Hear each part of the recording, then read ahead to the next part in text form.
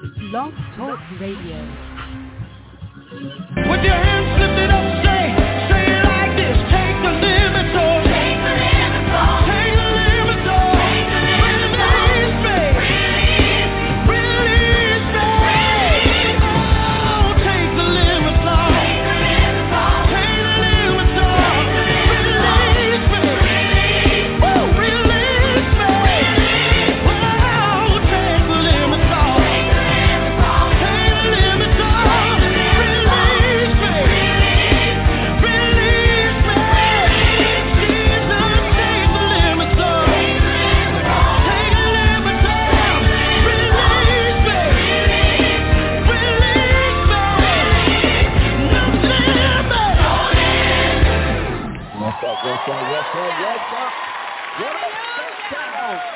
About to go down. Y'all ready? No limit! No limit! Oh, yes, sir, yes, sir, yes, sir. Just T's back. It's the hottest radio show in the land. Taking the Limits Off Radio is on the air. That's right, we are on the air and we are live. That's right, live as always, broadcasting from the historic Ebenezer Missionary Baptist Church, the birthplace of gospel music. Y'all might as well come on in and get ready. It's about to go down in a major way. We got a great topic of conversation for tonight, man. Look at this. Why people leave and how to help them return to church. Why people leave and how to help them return to church. That's our main topic of conversation, but it is MLK Day, the day we set aside to celebrate the birth and the life of the late, great Dr. Martin Luther the King, It's a day we set aside to celebrate him. So we're going to talk about that, what the dream means. Are we living in, are we doing what Dr. King, are we fulfilling? Are we making an attempt to fulfill the dream? And then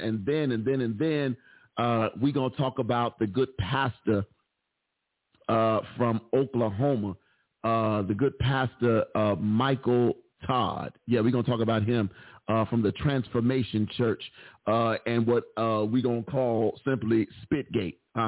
We're going to talk about that. If you did not know, you're going to see it today, and I just want y'all to be prepared. If you got a weak stomach, I'll let you know before we put the video up.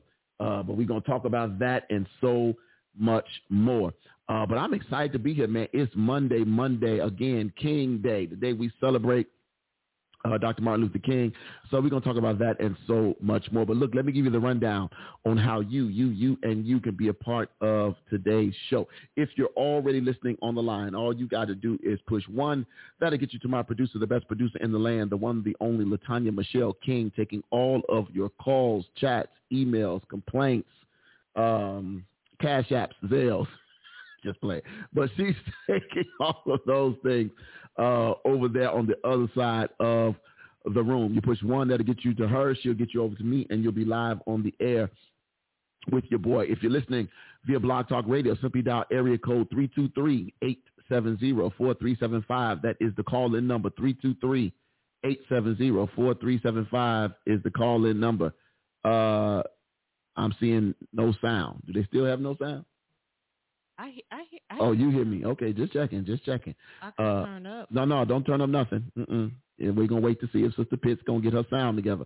Hey, Sister Pitt. But yeah, we are here. Y'all give me a thumbs up or some hearts or something. Let me know that we are good on the sound tip. Let us know in the chat real quick for those as I go through the rundown. Okay, well, I'm gonna leave that to you on your end. All the way up. Is the thing talk? Am I in red when I talk all the way? No, you're not. Okay, so then get me to like greenish blue, red almost. Then we should be good over there. So the volume must have got turned down some kind of way. Huh? I'm saying you said that, and it's not, and you're still not turning red. Okay, so something is not right somewhere. She said it's a little low. Okay. Not sure what's going on over there. Can't really tell you about what's going on. Yes. Mic check. We gonna get it together. Let me see here what's really going on around here. Where we at?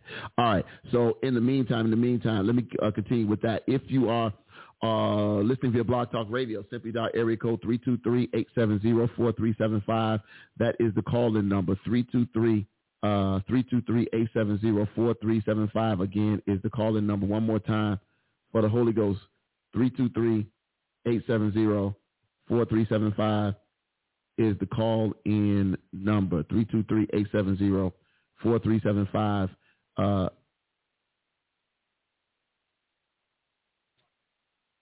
Is the call-in number. Yeah, it is a little low. We gonna work on that because I can't turn myself up over here any louder because that's going to destroy my eardrum. So something has happened over there on the other side, but maybe we can we'll get that figured out momentarily.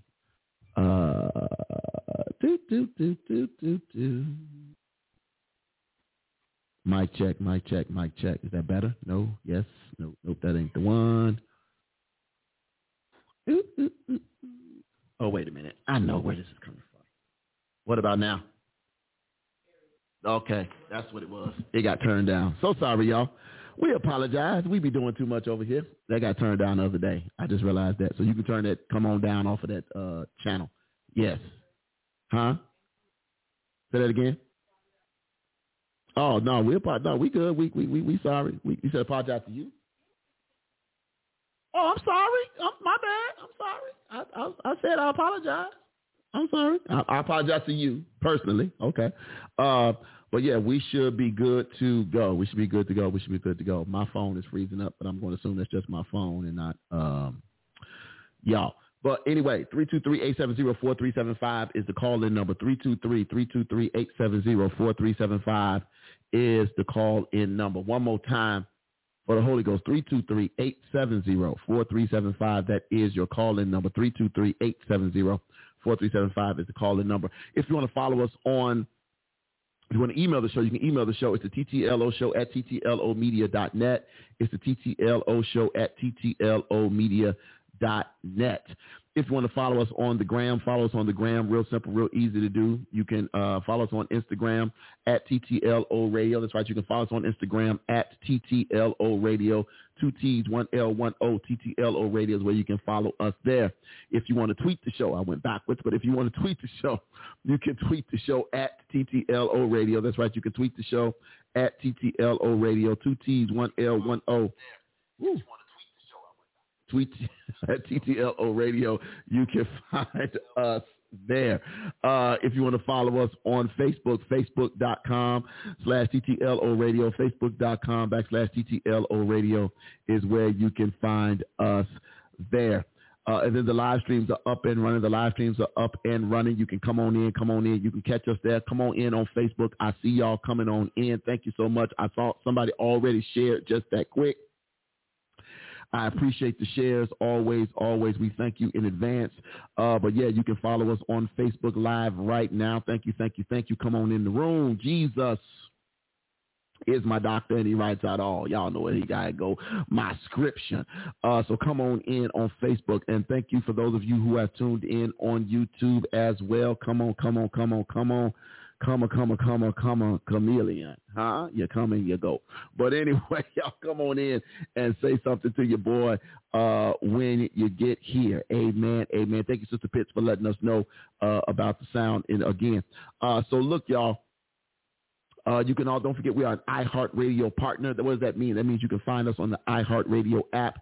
Just do a simple search for the TTLO Media Group. Not only will you find the TTLO Radio Show, but starting in February, every Tuesday, you can catch Healthy Soul Talk with Dr. Kimberly Thomas starting on Tuesdays. Healthy Soul Talk with Dr. Kimberly Thomas. Real talk, real issues, real solutions. Can't wait to see what her first show of the 2022 season will sound like and be like. Excited for her. She's going back to her original day. So that's going to be a good thing. You can catch her there on the TTLO Media Group Network, Healthy Soul Talk with Dr. Kimberly Thomas. Then we come back on Tuesdays. On Tuesdays, my brother, right after her, the Kitchen Chronicles. That's right. You can catch the Kitchen Chronicles with the good pastor, Harold D. Washington from the Faith Works and Vision Church. You can catch the good pastor, Harold D. Washington and the Faith Works and Vision Church every Tuesday right here on the TTLO Media Group. He feeds your spirit and your stomach all at the same time, food for thought and food for nourishment. But you can catch him every Tuesday somewhere around 7:15, 7:30. That's right, somewhere around 7:15, 7:30. You can always catch him with us here. Don't forget too, but we start our week. How do we start our week? We start our week all the time with worship, with praise and worship, and that starts on Sunday. Every Sunday at 11 o'clock without fail. You can tune in to the historic Ebenezer Missionary Baptist Church. That's right. Every Sunday you can tune in to the birthplace of gospel music. Join us on Sundays at 11 o'clock with Senior Pastor Darrell in person and the Ebenezer Missionary Baptist Church family. You can catch us right here on the TTLO Media Group Network. Always a good word for the Lord. And then right after us, that's right, you ain't got to go nowhere just in case you can't make 11 o'clock service. You can catch that 12:30, 12:45 service somewhere around there with the Faith Works and Vision Church. My good brother, the esteemed pastor of the Faith Works and Vision Church, Harold D. Washington, over on the mighty west side of Chicago. You can catch their virtual worship experience. So excited for him and the new things that they are doing over at the Faith Works and Vision Church. But you can also catch all of this on the Spotify, iTunes, anywhere you can download a podcast. You can find it there. All right, y'all. It is MLK Day. It is MLK Day, and as always, we like to recognize Dr. King, not just for his sacrifice, but for his mission, his goal. I saw today that there was a march on Washington, and I believe the King family, the entire King family, was marching today. In observance of the King Day holiday, but also marching for the fact that there's still so much that needs to be done, despite everything that he worked for. But the family today, they marched in D.C. for the Senate action on the voting rights bill. In case you didn't know, the voting rights bill has been up. And this voting rights bill is, first of all, there shouldn't be a need. Let's be honest. Let's just have a real conversation real quick. There should be no need for a voting rights bill. Why should there be no need for a voting rights bill? Because we as black folks, as Americans in this country, shouldn't have to have a bill that gives us the right to vote. But unfortunately, because we were denied the right to vote, there had to be a bill to give us the right to vote. But today, members of Dr. King's family demanded on Monday that the Senate scrap the filibuster and pass voting rights legislation as they led the march today, honoring the civil rights icon. His son, Martin Luther King III, his wife, Andrea Waters King, and their 13-year-old daughter, Yolanda Renee King, joined several hundred other activists and residents in a frigid walk across the newly rebuilt Frederick Douglass Memorial Bridge. The bridge, they said, that symbolized President Biden and Congress' ability to push through top priorities such as the recently approved $1.2 trillion infrastructure law when they want to. To the President of the United States and senators, you were successful with infrastructure, which is a great thing, King III told the crowd gathered outside the national park before they headed over to the bridge. But you need to use the same energy to ensure all Americans have the unencumbered right to vote. People had up banners talking about Black Votes Matter and all those things. Here is the situation. There are two Democratic senators, Munchin, and I think her last name is, let me get her last name. Her last name is Sinema, Kristen Sinema from Arizona. Joe Manchin is a Democrat out of West Virginia. He's a moderate Democrat, and they don't want to get rid of the filibuster because they say it protects the views of the political minority and encourages bipartisanship and bipartisan compromise. Yes, it does. If you don't know what a filibuster is, I'm not going to get in the whole political thing right now, but a filibuster is pretty much the minority party can go down to the floor of the Senate and can just talk,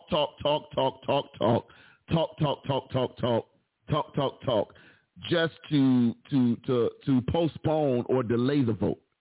That's what they can do. And a lot of times filibustering is when you know you don't have a lot of times the talk is supposed to be able to try to get people back to your side of the vote. A lot of times it does not work, but it's simply to delay the vote, and it's to show your constituents that you were fighting against whatever it is was trying to be passed. Unfortunately, the filibuster is used just to delay the vote in most cases. What the Democrats are saying they wanted to do was use to get rid of the filibuster so that they could pass this vote. So they could pass this vote to pass Civil Rights Act without having to get Republican support. The problem with that is that canceling out the filibuster doesn't just mean for this vote. It means for every vote going forward. So if the Democrats lose their power in the Senate, then now that no filibuster deal now goes to the other side. So it is a slippery slope. However, Senator Manchin and Kristen Sinema. Now, Kristen Sinema is out of Arizona. Y'all do know Arizona was the last state to recognize the King Day holiday. Anything else need to be said? They were the last state to recognize that. So, we want to just leave it at that. But I've always been a I don't want to say a fan. I've always read, when I've read and studied the history of Martin Luther King, his speeches were always on time. His speeches were always, they were before their time. And if you read his speeches now, you'd be shocked at how relevant that even today, speeches that were given in 1962 and 1963 and 64 and 65 are just as relevant in 2022, right? Are just as relevant in 2022. He gave 11 or 12 powerful speeches that are of note. There was a speech in 1957. He did a speech called "Give Us the Ballot," talking about voting. In 1957, he did another speech in 1957 called "Loving Your Enemies." Then there was the letter from the Birmingham jail in 1963. Lincoln Memorial Address in 1963. The "I Have a Dream" speech came in 1963. His Nobel Peace Prize acceptance speech in 1964. Our God is Marching On in 1965. Beyond Vietnam, talking about why we had no business in Vietnam, beyond Vietnam in 1967. Then he gave a little well-known speech. A not so well-known speech. But if you read the language of it, it'll hit you where you live. There's a speech called "The Three Dimensions of a Complete Life." The Three Dimensions of a Complete Life. When you get a chance, Google that speech by MLK. The Three Dimensions of a Complete Life. Crazy, crazy speech. Where do we go from here? And then, of course, one of my favorites of his is the "I've Been to the Mountaintop" speech. That is the excerpts from that speech it's scary because he was literally assassinated the next day. Think about that. That "I've Been to the Mountaintop" speech, you want to talk about prophetic, and prophetic in a way that is literally scary. It's just something to behold. I just think it's something that is just, it's crazy when you read that speech, because he literally was foreshadowing his own death. I like to always go back to it. If I can grab it, I like to go back to it because it is just a powerful speech. But yeah, let me get to some of the stuff that I just want to talk about his about some of the things that he said. He says, this is one of the quotes from the speech. He says, he says, this is what he talked about with black folks. When he was talking about all the stuff that white folks needed to do, he says, but not only that, he says, we got to strengthen black institutions. He says, I call upon you to take your money out of the banks downtown and deposit your money in Tri-State Bank. We want a bank in movement in Memphis, a bank in movement. He says, go by the Savings and Loan Association. I'm not asking you something that we don't do ourselves. He says, Judge Hooks and others will tell you that we have an account here in the Savings and Loan Association from the Southern Christian Leadership Conference. We're telling you to follow what we are doing. Put your money there. You have 6 or 7 black insurance companies here in the city of Memphis. Take out your insurance there. We want to have an insurance in motion. He says these are some practical things that we can do. We begin the process of building a greater economic base, and at the same time, we are putting pressure where it really hurts. I ask you to follow through here. So even then, Dr. King was talking about investing at the time in the 60s in black-owned institutions. Here is a question. What if we had just followed back then? Before J.P. Morgan Chase was what it was, before Citibank is what it was, before Wells Fargo became the giant that it is. There literally could have been a black-owned bank just as large as Chase, just as large as Bank of America, as Harris, just as large. Right? So he was talking about that then. He goes on, there's another great quote. He says, now let me say, as I move to my conclusion, that we got to give ourselves to this struggle until the end. Nothing would be more tragic than to stop at this point in Memphis. We've got to see it through. And when we have our march, you need to be there. If it means leaving work, if it means leaving school, be there. Be concerned about your brother. You may not be on strike, but either we go up together or we go down together. Wow. When you see and hear that, it just makes you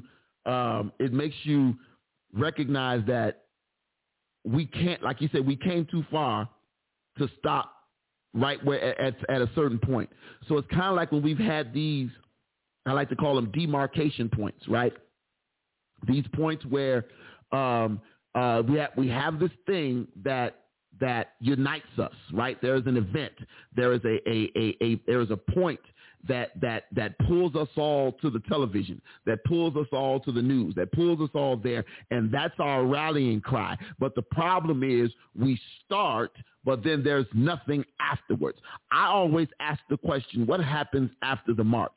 The same thing happened during the Million Man March.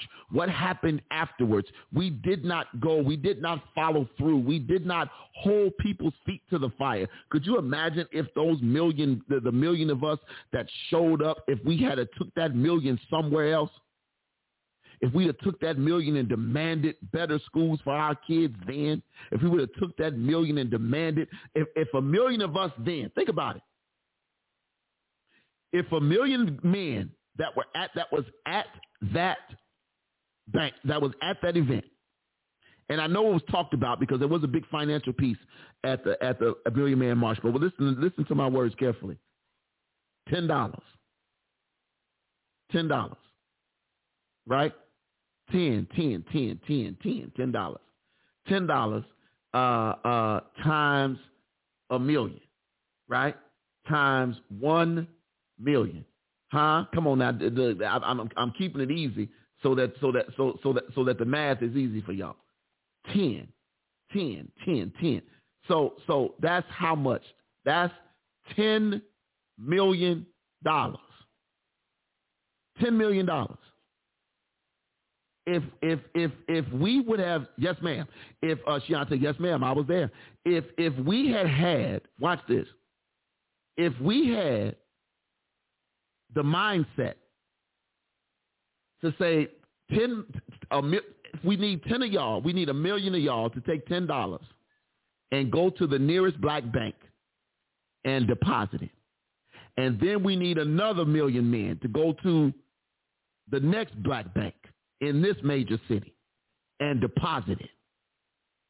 And then the next black bank and deposit. That's $10 million hitting black banks in all of these major cities, right? And the money probably would have been more, but that would have been an infusion right back into our own stuff.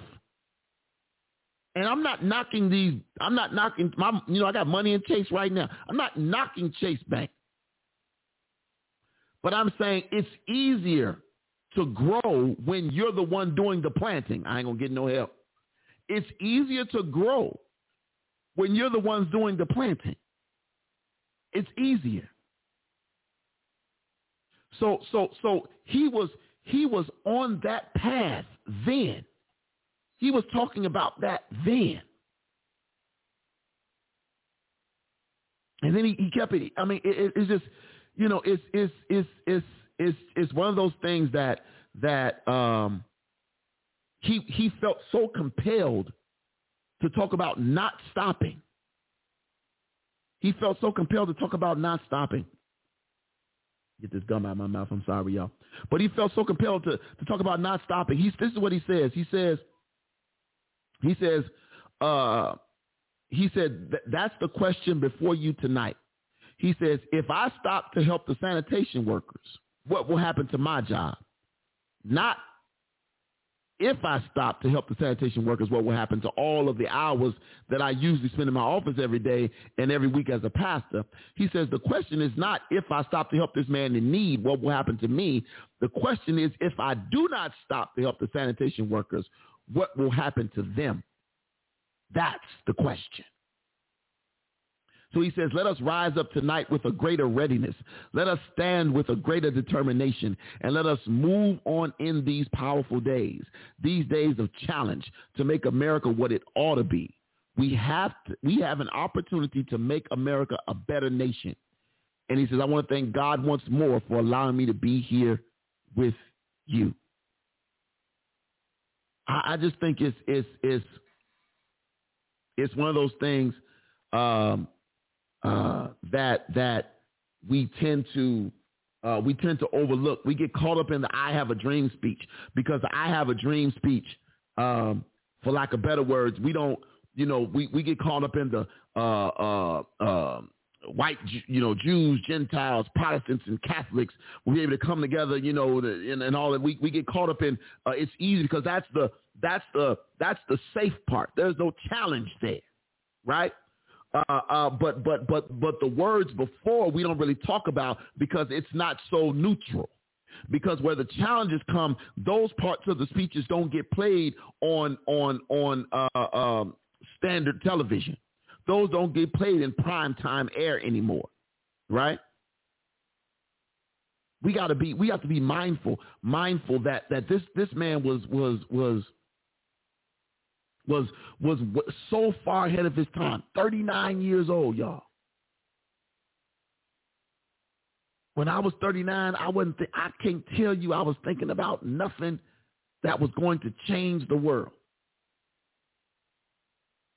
When I was 39. It was just nothing on my brain that I was thinking about in 2009 that was going to change the world. Right? I wasn't. I was concerned about how much money I was making.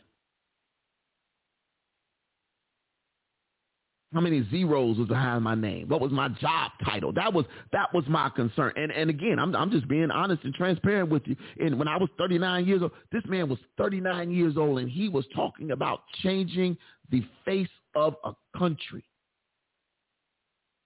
Literally shifting the direction of a country at 39. And he was doing it long before 39, but he was 39 years old. And these were his discussions.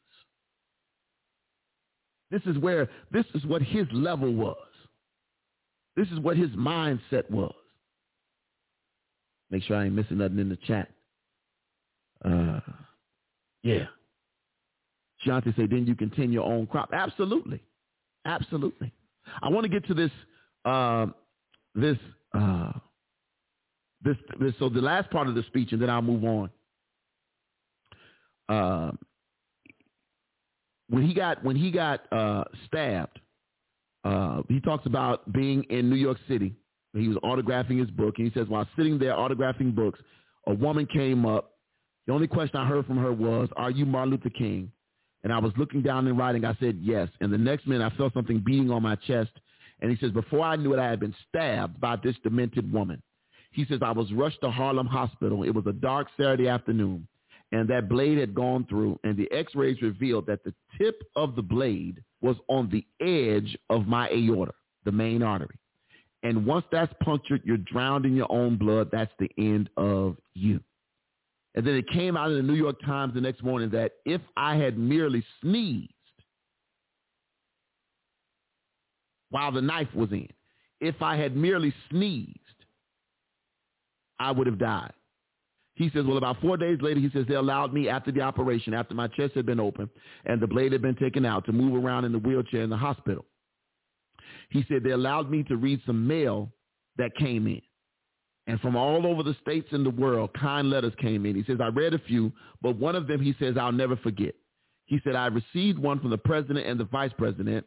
He says, I forgot what those telegrams said. I'd received a visit and a letter from the governor of New York, but I've forgotten what that letter said. He says, but there was another letter that came in from a little girl, a young girl who was a student at the White Plains High School. And I looked at the letter, and I'll never forget, it said simply, Dear Dr. King, I'm a ninth grade student at the White Plains High School. While it should not matter, I would like to mention that I'm a white girl.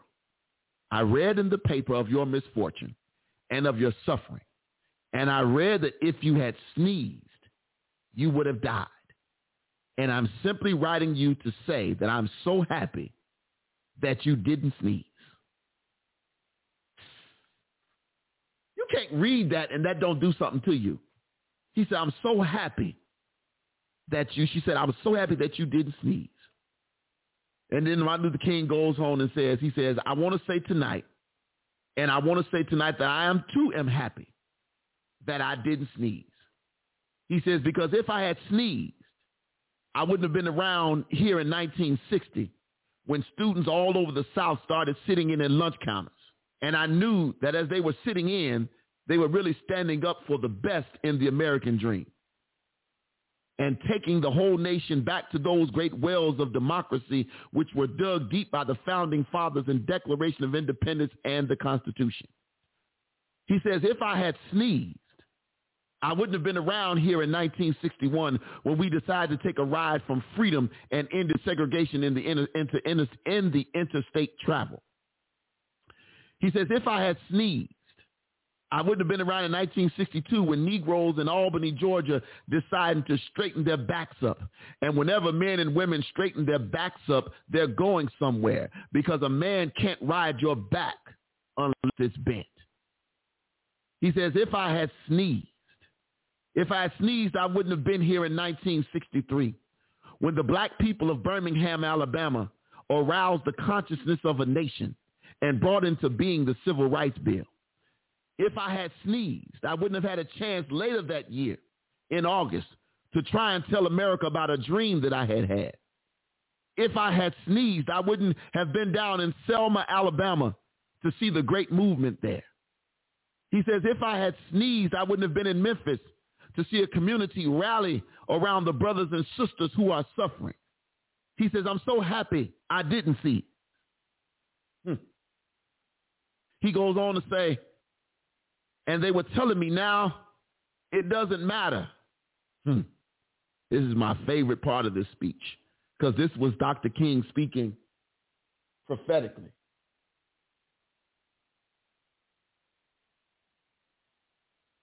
He says, now it doesn't matter now. He says, it really doesn't matter now what happens.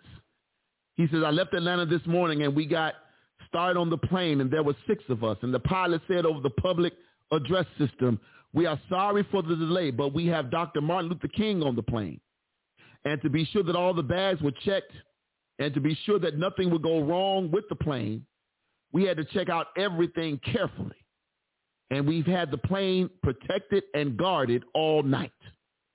He says, and then I got to Memphis, and some began to say threats or talk about the threats that were out.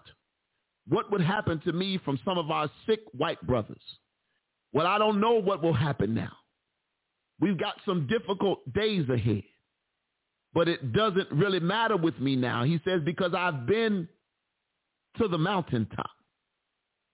Then Dr. King says, he says, I don't mind. He says, like anybody, I would like to live a long life.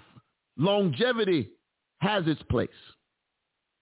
But I'm not concerned about that now. He says, I just want to do God's will, and he's allowed me to go up to the mountain, and I've looked over and I've seen the promised land. He says, I may not get there with you, but I want you to know tonight that we as a people will get to the promised land. Then he says, I'm so happy tonight. I'm not worried about anything. I'm not fearing any man. My eyes have seen the glory of the coming of the Lord. That's a prophetic speech, because by the same time, the next day he was dead. Think about that. By the same time, the next day, he was already dead.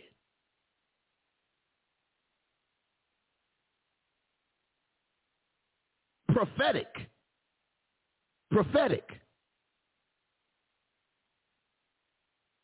That was the last speech. That was the last public words we heard from his voice. And the next night, he was dead. It's amazing.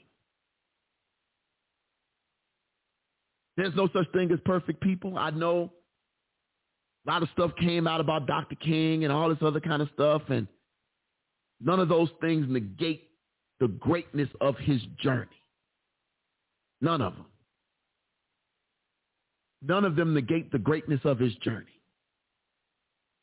Absolutely amazing, amazing, amazing individual.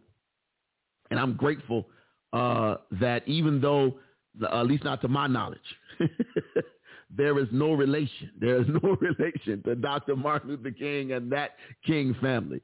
That is probably one of the most, that is one of the things that I have always taken. I've never taken lightly my last name, even though I am not related to him, at least not to my knowledge. I've never taken lightly my last name, because I recognize what it is, because your name represents who you are. Your name represents where you're from, and your name goes before where you're going.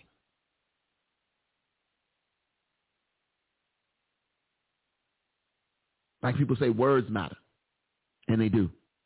Shante says, I believe his integrity is what propelled him to the level he achieved. He was just about his father's business. Absolutely. Angela says, I just stood outside his dad's church often. That Ebenezer.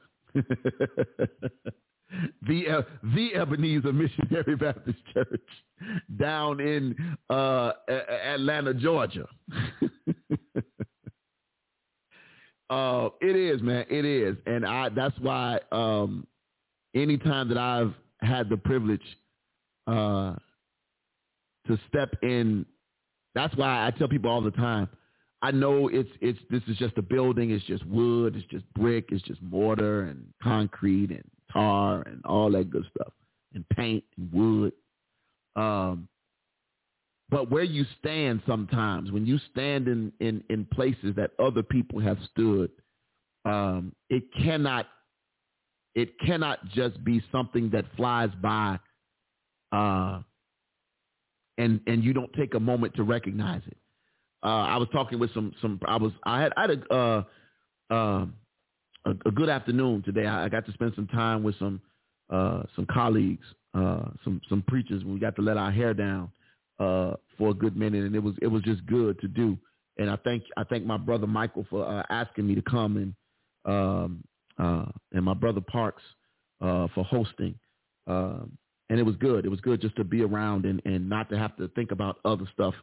And it was good. But I say that because you can preach in a lot of places, but it's kind of like those moments, you know, when people take. And one day I would love to go to Jerusalem. One day I would really love to go. I would love to go to Israel.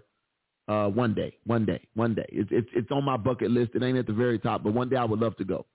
I would love to go to the areas where that the Bible tells us that Jesus walked. Right. I would love to go to those areas. I would love to go to where the River Jordan is and just dip my foot in the water. I would love to walk along that area just to see where those things took place. I would love to go to the place that the Bible describes where he fed the people with the 2 fish and the 5 loaves of bread. Or as the brother said the other day, we heard Pastor Sharp say, with 2 pieces of tilapia and 5 cheddar biscuits from Red Lobster. I would love to go to visit those places. I would. But those places, because when people go there, they say there is an experience. There is an experience because of who walked there before. Now, don't get me wrong. I'm in no way equating Martin Luther King to Jesus, so don't hit me with none of that mess, please. But when you stood in the place where great men have stood, you have to be sometimes in awe. So I want to be clear. The first time I stood in the pulpit here after knowing and realizing that Dr. King spoke in this building, in this church, in this very building behind that very lectern, standing on that stage, I never take that for granted. Right? I never take that for granted, because that's like, dude, you know, and then it's that whole, you know, I don't deserve. There's nothing that I've done that gives me license or special special privilege. There's nothing that I've accomplished that allows me to stand in that sacred space. So I never take it for granted. And I say that, I think I said, people probably tired of me saying, but I say it every time I get up to preach, I believe. Maybe. Right? Diane? All the time. She said all the time. So it's just one of those things. It is euphoric. Thank you, Shiante. It is. Yeah, the tomb too, Angela. Even though there's two different places in that they say the tomb is. So it's because technically nobody really knows where the real tomb is. Tomb was, rather, for Jesus. Now, historically, the place was lost. That's what my reading has taught me. Angela says, hey, when I read any scripture in red, oh my God, that gets me energized. Like Jesus said those words. Yeah, absolutely. So I wanted to talk about that. I wanted to honor Dr. King in that moment. All right, y'all, let me take a sip of water for this next thing, because let me take a sip of water, because this next thing, is about to take us somewhere. If you did not know, a well-known pastor, Michael Todd, is a very well-known pastor in Oklahoma. Very well-known pastor in Oklahoma. I watch him. He is an amazing preacher. Please. He is an amazing preacher. And I love the atmosphere of his church. I follow him on YouTube. I love what I see him do. I love the way he engages people. I love the plain speech. That he talks to his people on a level that is so clear and so plain. I love all of that. Part of the job of a preacher is to give illustrations, meaning to paint a picture. And a lot of times the purpose of that is to make it as plain as possible for people who are watching or listening to you. So in that process, we as preachers are taught illustrations, or what to do is illustration. It's literally using material it's simply using material that would shine light or help with the application in the sermon. Right? That's literally what the purpose is. So a lot of times illustration can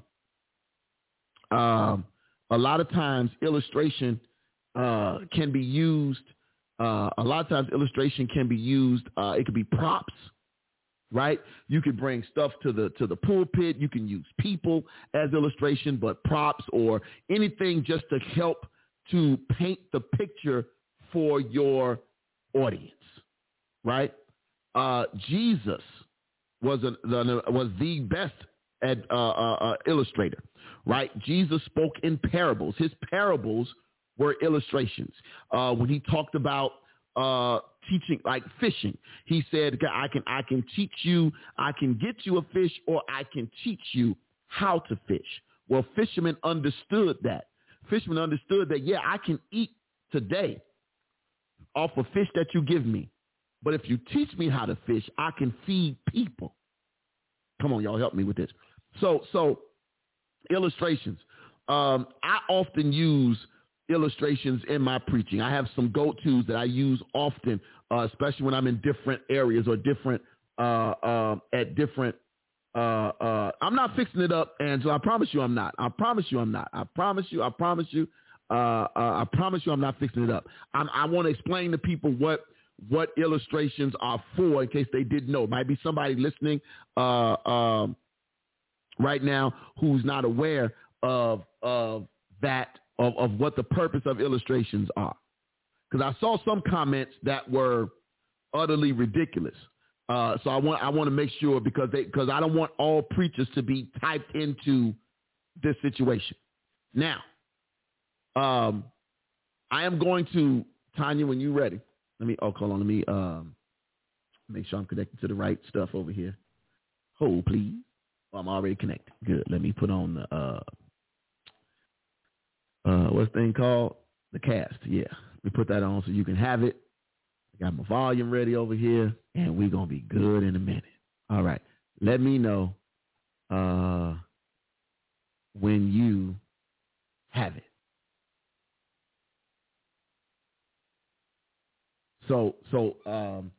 Yeah, it is. I just want y'all to see this for yourself, and I'm gonna let y'all watch and hear, and when we got it, huh? You said you're swirling? Oh, it hasn't attached yet? Okay. It says waiting on connection. Let me kill it, and then I'll start it again. Because I want y'all to see this, and then I'll give my comments on it. Okay, I just restarted it.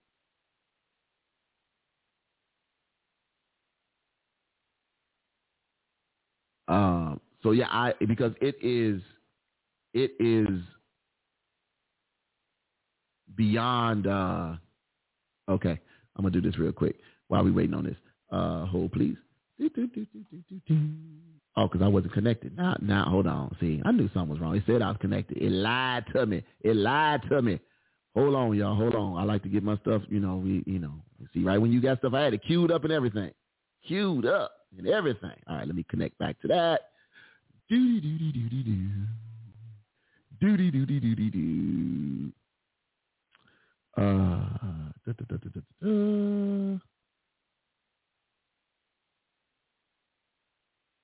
Is my number? Is it 2434 or 23?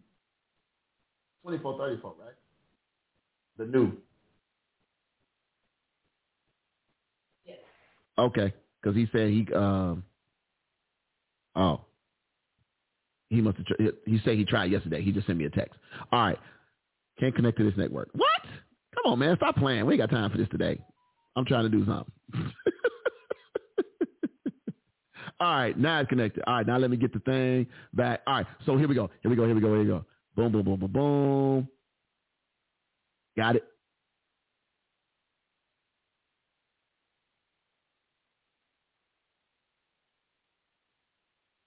All right, y'all. So we're gonna watch this together, and then we're gonna talk because I don't want to get it can't really take it out of context. So, but here we go.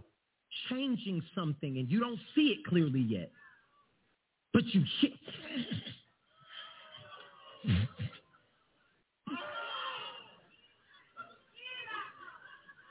And this is where most people would not face Jesus anymore. What most people would do is turn away.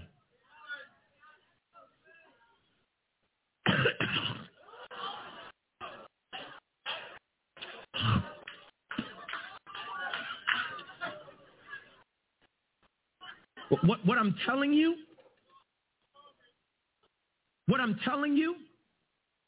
is just as he's physically standing here, knowing what's coming, God's saying, can you physically and spiritually and emotionally be able to stand when getting the vision or receiving it might get nasty?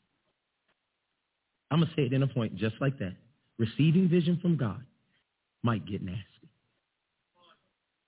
You mean, God, I just bought, in crazy faith, I just bought my dream car. And now you're going to ask me to sell it back and ride in the hoopty again? Yeah, because the vision I'm about to give you, it might get nasty.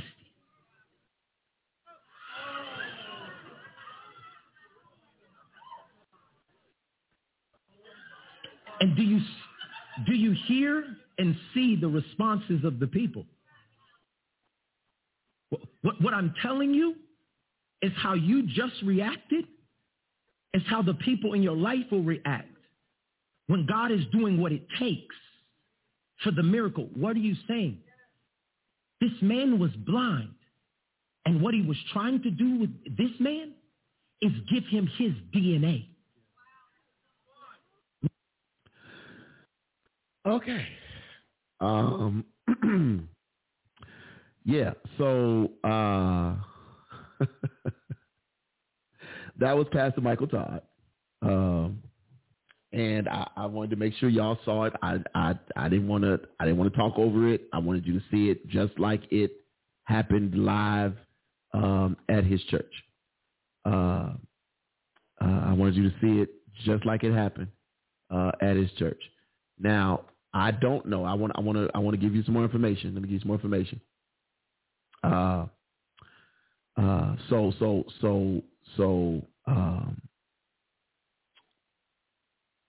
So he's the pastor of the Transformational Church in Tulsa, Oklahoma.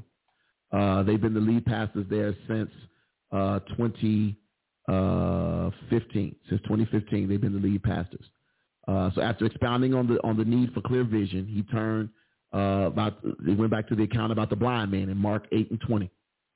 Mark 8:22, the parable of the blind man, and talked about how Jesus healed the blind man. Jesus does this by he spit in some dirt and took some dirt, spit in his hand, and then rubbed it over the man's eyes.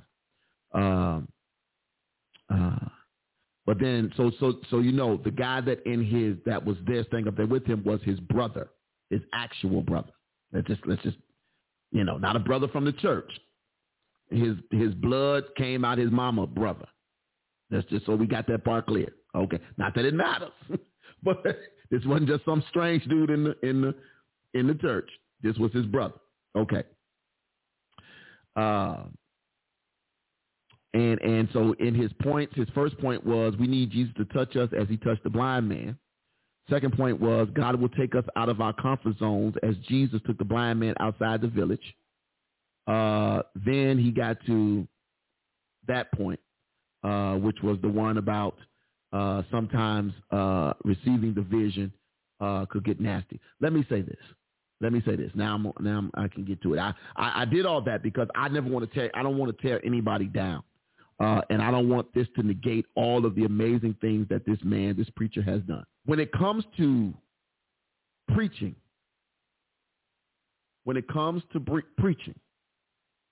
our job is to paint the picture.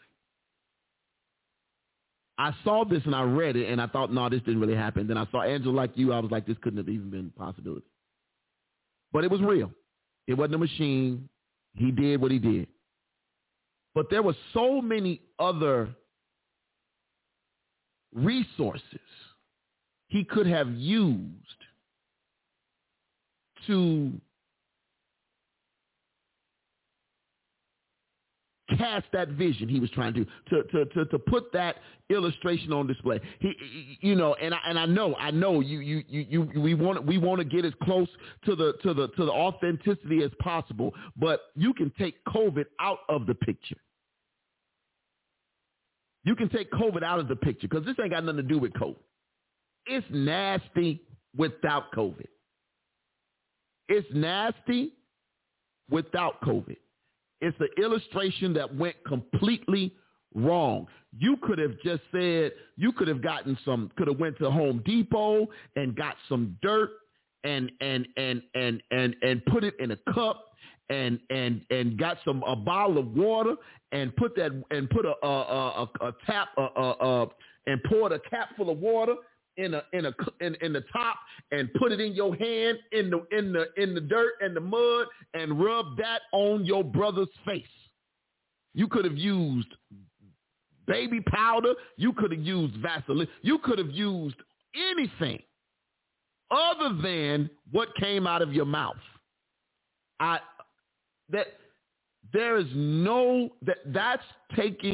going beyond. Because here is the problem. The message got lost. The message got lost. The illustration can never be more powerful than the message. Do we really think that the message of Jesus feeding the 5,000 people was just him making the 2 fish and the 5 loaves feed 5,000? No. That wasn't the message. Jesus walking on water was never the message. It was never the message. And the message gets lost if the illustration becomes the only thing that people left there with was he rubbed spit on his brother's face. That's the whole message. Because we have to remember, it's not just the churched that are watching you. It's the unchurched. It's the unchurched that are watching you. And again, I have the utmost respect. Michael Todd don't know me from a hill of beans. Probably might not never know who I am. And nobody from Oklahoma or Transformational Church might not ever know the first thing about TTLO Radio or Dana King or nobody else affiliated with this show. But one thing you're going to find out right here is I'm only going to teach and preach the truth.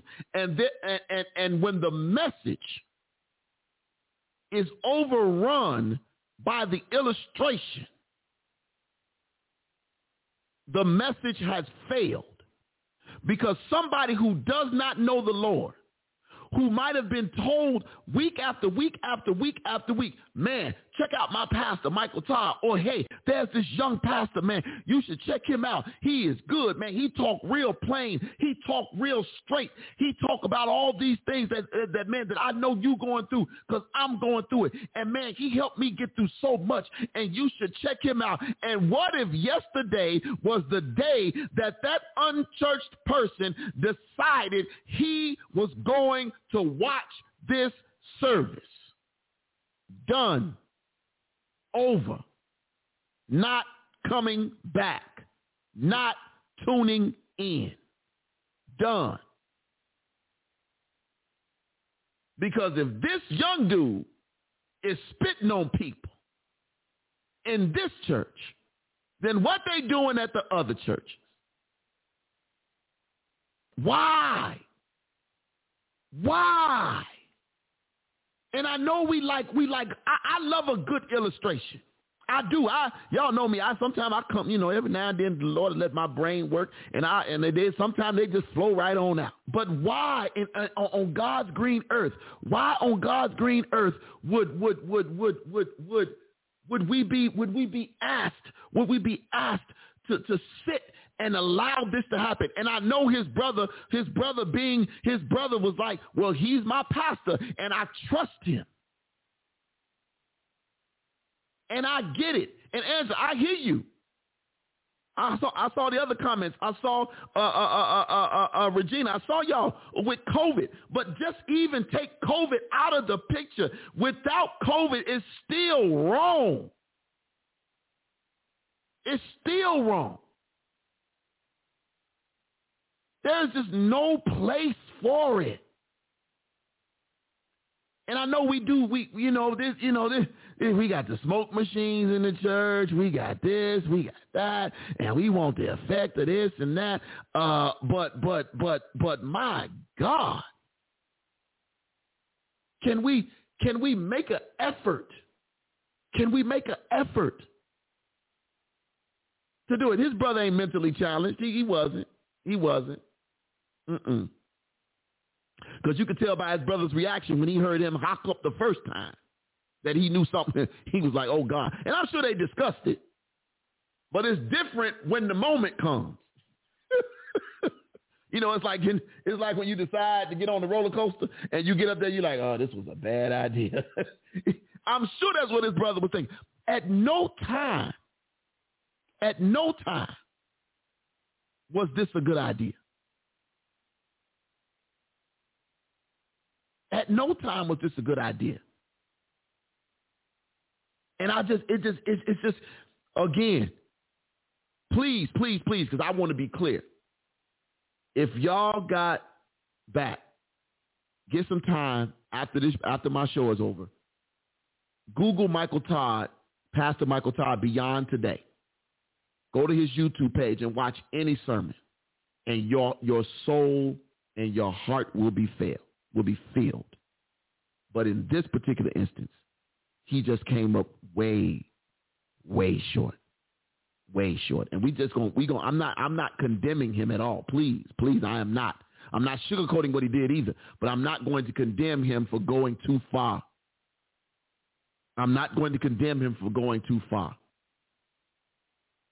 I saw some other folks was jumping on him because he happened to be, I guess he's a Trump supporter or whatever. I don't care about all of that. The brother can preach.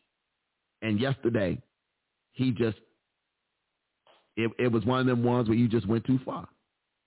And Angela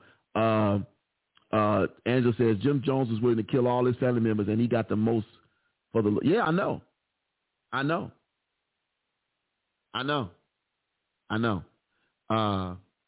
So yeah, I just wanted to share that with y'all. I am again, I love, the illustrations, analogies, because that's all they are. But this was a props and all of that. They're good. They have their place. But this is one of those, this is on the level of, y'all remember a couple years ago, we talked about this on the show. Ty, you remember this? A couple years ago, this preacher, I believe he was somewhere down south, was talking about how God would protect him against serpents. And he put his hand in this basket with some type of cobras or black mambas or something, and got bit and died. That's taking it too far. Regina says, working in mental health for years, patients often like to spit on you. Not me. They know that would be my last day. Yeah.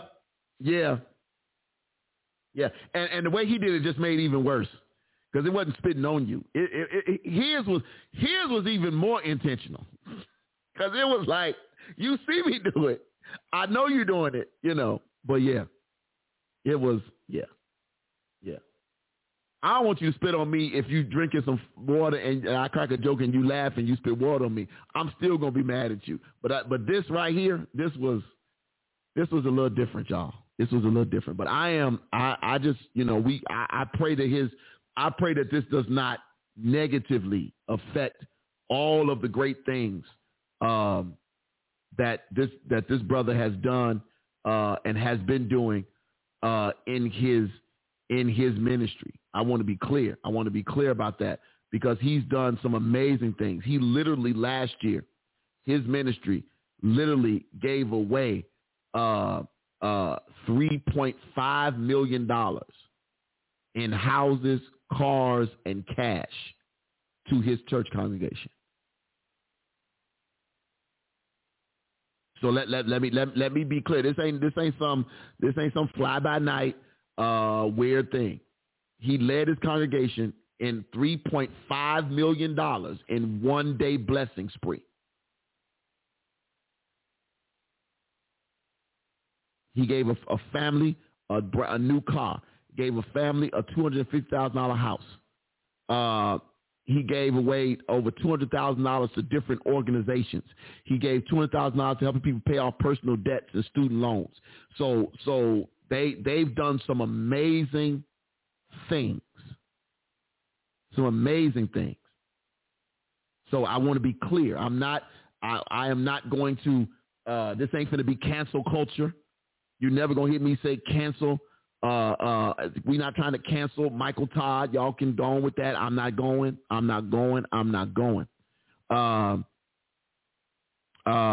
He did lots of stuff, man. I mean, and I'm talking about stuff that really affected people where they were. And so I'm not going to ever say that. Now, here's the thing about it. Y'all didn't know nothing about the fact that he gave away $3.5 million. Because that didn't make the news. That a black preacher in Oklahoma gave away $3.5 million. That didn't make the news. Huh? Yeah, that didn't make the news. We didn't know nothing about that. Right? So we got. That's why I'm telling y'all we have to be careful when we doing stuff. We got to be careful. We got to be careful because a lot of times we can end up canceling stuff because somebody made a mistake. I'm not justifying it. I'm saying that illustration was one that was taken too far, and the brother simply made a mistake. How much money did Fluky Stokes give people? I don't know, bro. You tell me. Help me out. Bro, Tori, God bless you, man. Thank you for coming back on. Yeah, I don't know. Did I see that Matthew Stevens was in the hospital? No, I did not. She said, I did. It was on media. Okay. But again, I just want to be clear that we don't shut people down. We don't shut people down for making mistakes. Not for making mistakes. I've never been and never will be about cancel culture. Right, I never will be about that because I've never understood that. And now let's take it a step further. Because I know we're talking about cleanliness and hygiene and things being sanitized and all this. Because we can go real, we can get real deep. All of us become scientists and medical doctors when this kind of stuff happens. But before y'all start talking about this, and if you a preacher in a pulpit, let me be real clear. If you a preacher in the pulpit and you finna sit up and talk about how bad and nasty this was, I'm going to ask you a question, bro, pastor. When was the last time you changed this on your microphone? When was the last time you changed the mic cover on your microphone that gets passed around to any and everybody? And folk coming in and singing and you passing mics, and y'all know we talk real close on these microphones. When was the last time? So before we start trying to, because I know we get real extra. Oh, yeah. It was wrong, but how nasty is your microphone? Huh? Don't get me started. Did he go too far being creative? Absolutely. Never gonna say that. But as a good brother I follow, Mark Moore said, He says, I refuse to spit on all the good he's done over a bad illustration. Absolutely. I say the same thing. I refuse to spit on all the good this brother has done because he made a bad choice in illustration. That's it, y'all. I'm going to let it go right there. All right, we're going to take a quick break. When we come back, we're going to jump into our conversation for tonight. We good, right? No, I'm asking. Okay. So, so we're going to take a quick break. When we come back, we're going to jump into our topic conversation for tonight, and it is a good one. Why people leave and how to help them return to the church. Why people leave and how to help them return to the church. That's going to be our topic of conversation for tonight. But in the meantime, Eric Kirk and True Worship, give us a little bit, sir. Come on.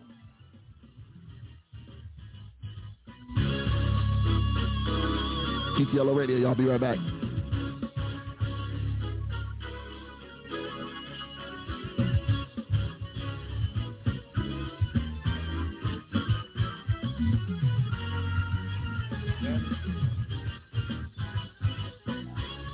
When I think about how good God is, I start praying.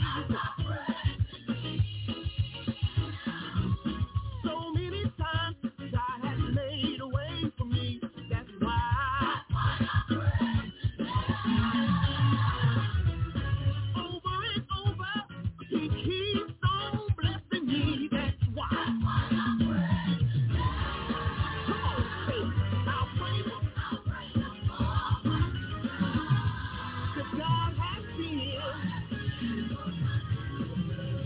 Say, I'll praise Him.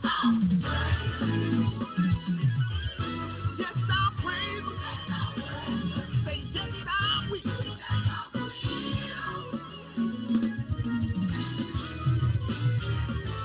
I'm so glad that He loved me and never gave up on me.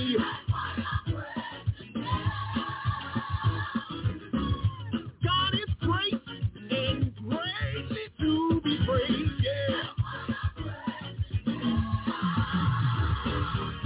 He picked me up and turned me all around. And when I think of how good He's been personally in my life, I thought, I'll praise. Come on, say, God has been. Say, I'll praise. Yes, I'll praise. Say, yes, I will. Come on, y'all, let's do this bridge real quick. Tell them I got. Because tomorrow may be too late. God has been so good to me.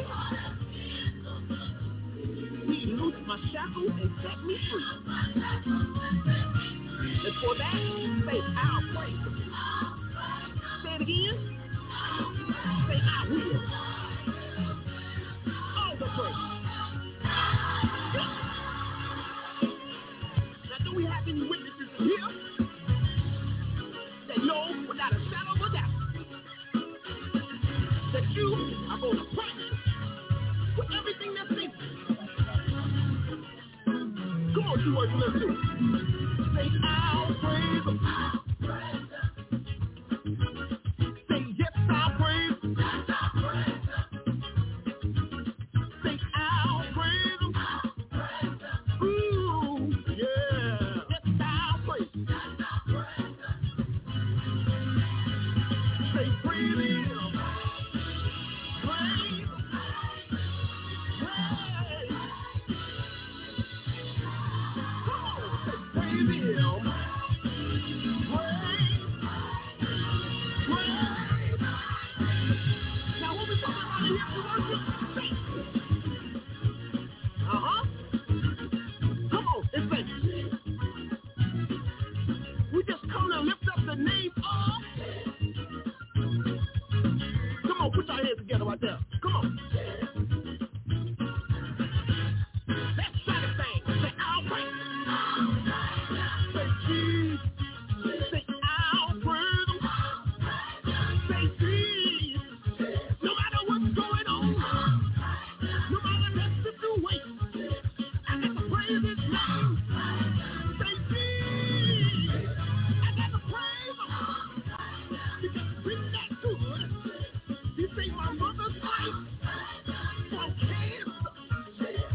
be fully healed.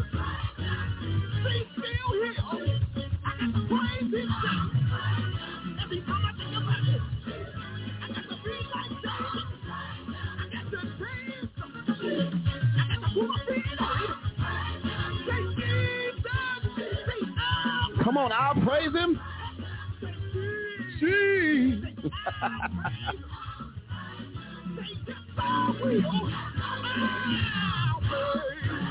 Oh, come on, put your hands together for that. Eric Kirk and True Worship. Eric Kirk and True Worship. I'll praise him. That is one of, man, that thing just bumps. I love it. I love it. I love it. We're going to get right into our conversation. I do want to acknowledge, though, I jumped ahead today. I completely skipped the 4-piece check-in and Shiante. Thank you. Shiante knows how it works. We're supposed to do our 4-piece check-in. Don't spit, Eric. The 4-piece check-in today. Y'all know the 4-piece check-in. What church did you go to yesterday? Who preached? What was the scripture? And what was the sermon title? I want to give a shout out. Thank you so much. Shiante checked in real quick. She was at World Impact Ministries. The sermon title was When Jesus Includes You. Scripture 8:22 and 25, and Evangelist Bulis was the speaker. Okay, all right, Shiante. All right, I like that. So thank you, Shiante, for checking in. I'm so sorry I did jump ahead. Next time, Madam Producer, please feel free to remind me. Yeah, you did. No, I'm saying when I'm supposed to do it early on. It's okay. I'm saying you feel free to interrupt me to remind me to stay on task. That's all I'm saying. Oh, okay. Yeah. Understood. Okay. So yeah, y'all, we're gonna jump into this article today, y'all, because it is as they say in the country, it's a good one. It is a good one. It's a good one. Angela, please stop. Don't spit. But it is a very, very good article. And just in case anybody was wondering, yeah, I change mic stuff all the time. Around here, everybody know around here at Ebenezer, you get a fresh mic every week with a fresh mic cover. We have disposables. Huh? We have disposables. And then these bad boys right here gets wiped down all the time. Yeah, we got disposables. So, yeah, we do what we do over here. Because, yeah, when you talk this close to the microphone to anybody, you liable to have some stuff flying out your mouth. Different type of conversation, though. All right. So let's jump into this article. Why do people leave and how to help them return to the church? Why do people leave and how to help them return to the church? The writer of the article is the one, the only Tom Rainer. Tom Rainer is the president and CEO of Lifeway Christian Resources, lifeway.com. Everybody's used this stuff at some point. He's among his greatest joys are his family, his wife, Nellie Jo, 3 sons, Sam, Art, and Jess, and 6 grandchildren. He was the founding dean of the Billy Graham School of Missions, Evangelism, and Church Growth at the Southern Baptist Theological Seminary. His many books include Surprising Insights from the Unchurched, The Unexpected Journey, and Breakout Churches. So, again, he is a well-written writer. I was looking because I was waiting for a response. Did Brother Torrey respond about how much money Fluky Stokes gave? Because he asked me the question, and I told him I didn't know. And I don't know if Brother Torrey is still on here or not, but I didn't want to go too far. We're going to jump into the article because we're going to get out of here on time tonight. Guess why? Everybody got to go back to work tomorrow. I'm going back to the cheering tomorrow. Y'all please pray for me. But the writer says this: why people leave and how to help them return to church. Why people leave and how to help them return to church. That's our main topic of conversation. Why people leave, and how to help them return to the church. I need to do a couple of shares real quick, because shares that I didn't share. But yeah, I need to do a couple of them real briefly, and then we're going to jump right into the conversation, because I just think it is going to be a blessing for some people. So again, why people leave, and how to help them return to the church. Why people leave, and how to help them return to the church. That's our topic of conversation. The writer says this. He says, do your neighbors go to church? Mm-hmm. Do your neighbors go to church? All right, Tori says, no, I didn't go. Hold on, let me get this chat out. So many folky people, BS going on in the church, then it spread through the church. Now you have the finger point going on to stop members messing one another. As far as returning, having a conference among the parties to clear the misunderstanding and pray that it gets better. Could I be wrong with what I said? Okay, we're gonna get into it. Thank you, Isis. I was kind of confused. I was confused, but I'm with you now. I follow. So this is what the writer says. He says, do your neighbors go to church? If not, do you know why? Their reasons are probably not the ones you'd expect. He goes on to say, new research reveals why people leave churches and what you and your church can do to help them return to church. The email subject line simply read, uh-oh. Hesitant to open the message from his friend Justin, Eric reluctantly clicked to see only a link. He says, again, he clicked. Up popped an article on a popular news website about yet another controversy in the evangelical church. Eric wasn't angry. In fact, he was well acquainted with his friend's cynicism about the church. Quickly, he typed a pithy response. And what are you going to do about it, he said. But before he hit send, a nagging feeling in his gut suggested that his clever reply wasn't his best response. Instead, he took the high road and once again ignored his friend's quips. Justin is like many people. While he once faithfully attended a local church, he no longer goes. He claims he's a Christian, disillusioned by problems he's seen in his local church and other churches. He hasn't darkened the door of a sanctuary in several years. Recently, Lifeway Research conducted a survey of formerly churched adults in America, hoping to uncover certain trends about the dechurched. While our results gave a great detail of insight into the minds of the formerly churched and why they left, they also revealed some common themes on how to bring them back. Our findings were cause for both worry and encouragement. So let's jump into it, shall we? He says, most of us know someone like Justin who no longer attends church. And it's no surprise that the U.S. church is in a general state of decline. He says the magnitude of the decline, however, is staggering. Of the 300 million people in the United States, fewer than 20% regularly attend church. And our research suggests that close to 7.9 million people may be leaving churches annually. Wow. Jesus Christ. Can I read that again? He says of the 300 million people in the United States, fewer than 20% regularly attend church. And our research suggests that close to 7.9 people may be leaving churches annually. Crunch the numbers, and you realize that our churches are probably seeing more than 150,000 people walk away each week. So let's delve into it, y'all. Let's rip the Band-Aid off. Why did they leave? That's the first question. Why? Oh, why? Why did they leave? The writer says this, the overwhelming numbers of this exodus motivated us to discover the reasons behind it.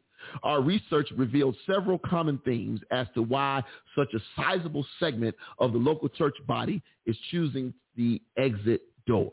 So here we go. First reason they leave is a change in life situation. A change in life situation is the first reason they leave. A change in life situation is the first reason they leave. That's the first reason they leave.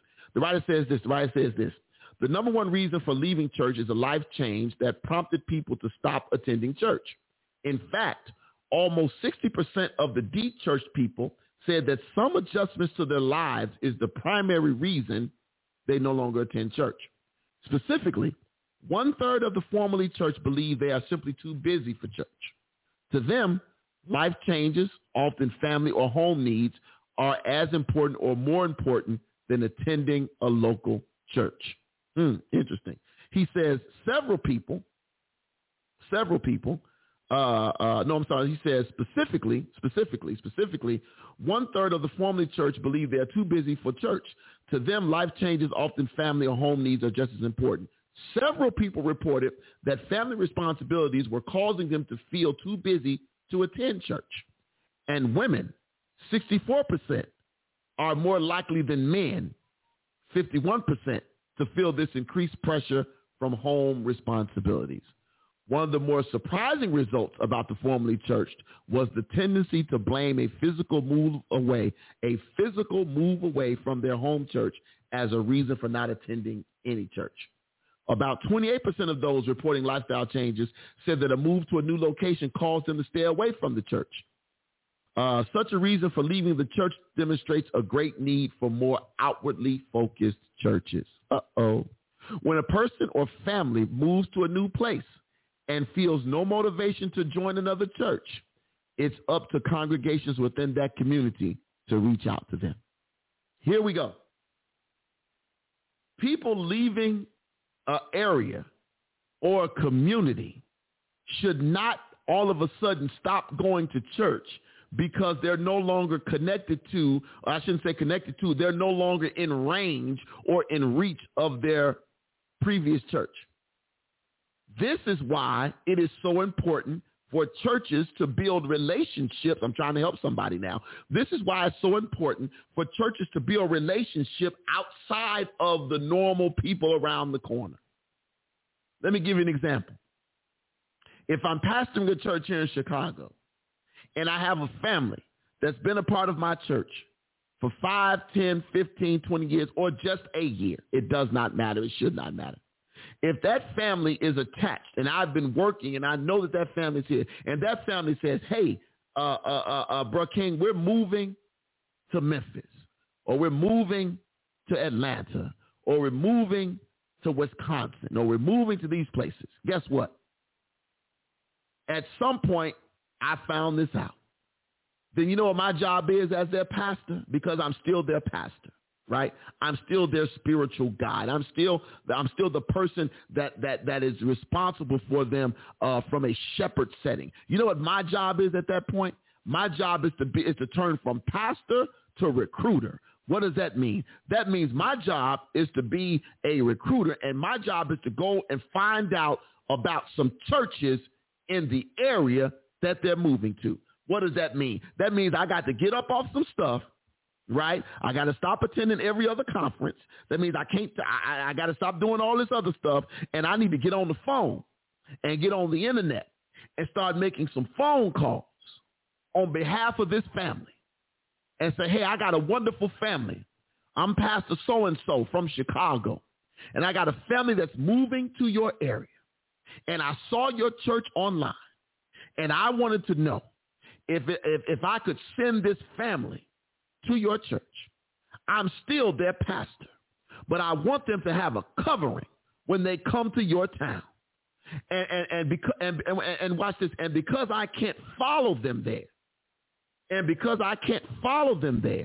you know, so as your job is to make sure that when they go to this new area, when they move to this new town, I don't care if they're moving to the other side of town or wherever, your job as a pastor is to lay the foundation for them to find a new place when they get there.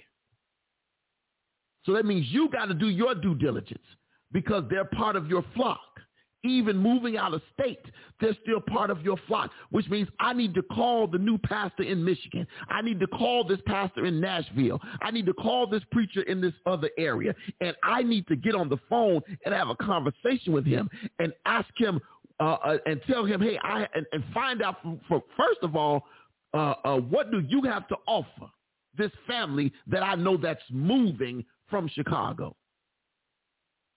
What does your church have in place for a family of three, a mother and a father, and of 1 or 2 or 3 kids, and they're moving to your area? They've been faithful members of my church, and now they're moving to your area. What do you have? You know what happens when you do that as a preacher and as a pastor? You make it easier for them, and then they don't fall into some trap or some craziness or some cult, as I saw somebody say earlier, or they don't fall into some foolishness. Because you do the work for them. You build a relationship, watch this, with the preacher.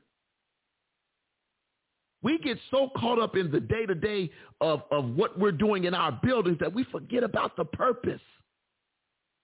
We forget about the purpose of why we're actually here. We're not here to teach people our dogma, to force people into our traditions, or to do any of those things. That's why you have so many people talking about deconstruction and all these other things. You know why they're talking about it? Because what they've been taught, what they've been used or abused by, has caused them more harm than good. At some point, we have to take responsibility for some of the monsters we've created. I said what I said. Y'all will be all right. Y'all will be all right. So yeah, that's the that is the first reason. That's the very first reason, according to this article, why people leave the church: a change in life situation. Change in life situation. Let's go to number 2. Number two says disenchantment with the church. Disenchantment with the church. I like that word, disenchantment with the church. The writer says this. He says, like Justin, a number of de-churched claim their disenchantment with the current state of their church. He says 37% say this disillusionment is one of the primary reasons for leaving. Disillusionment is one of the primary reasons for leaving. The writer says this. He says, perhaps even more surprising than this percentage are the reasons for their cynicism. One major factor is their view of the pastor.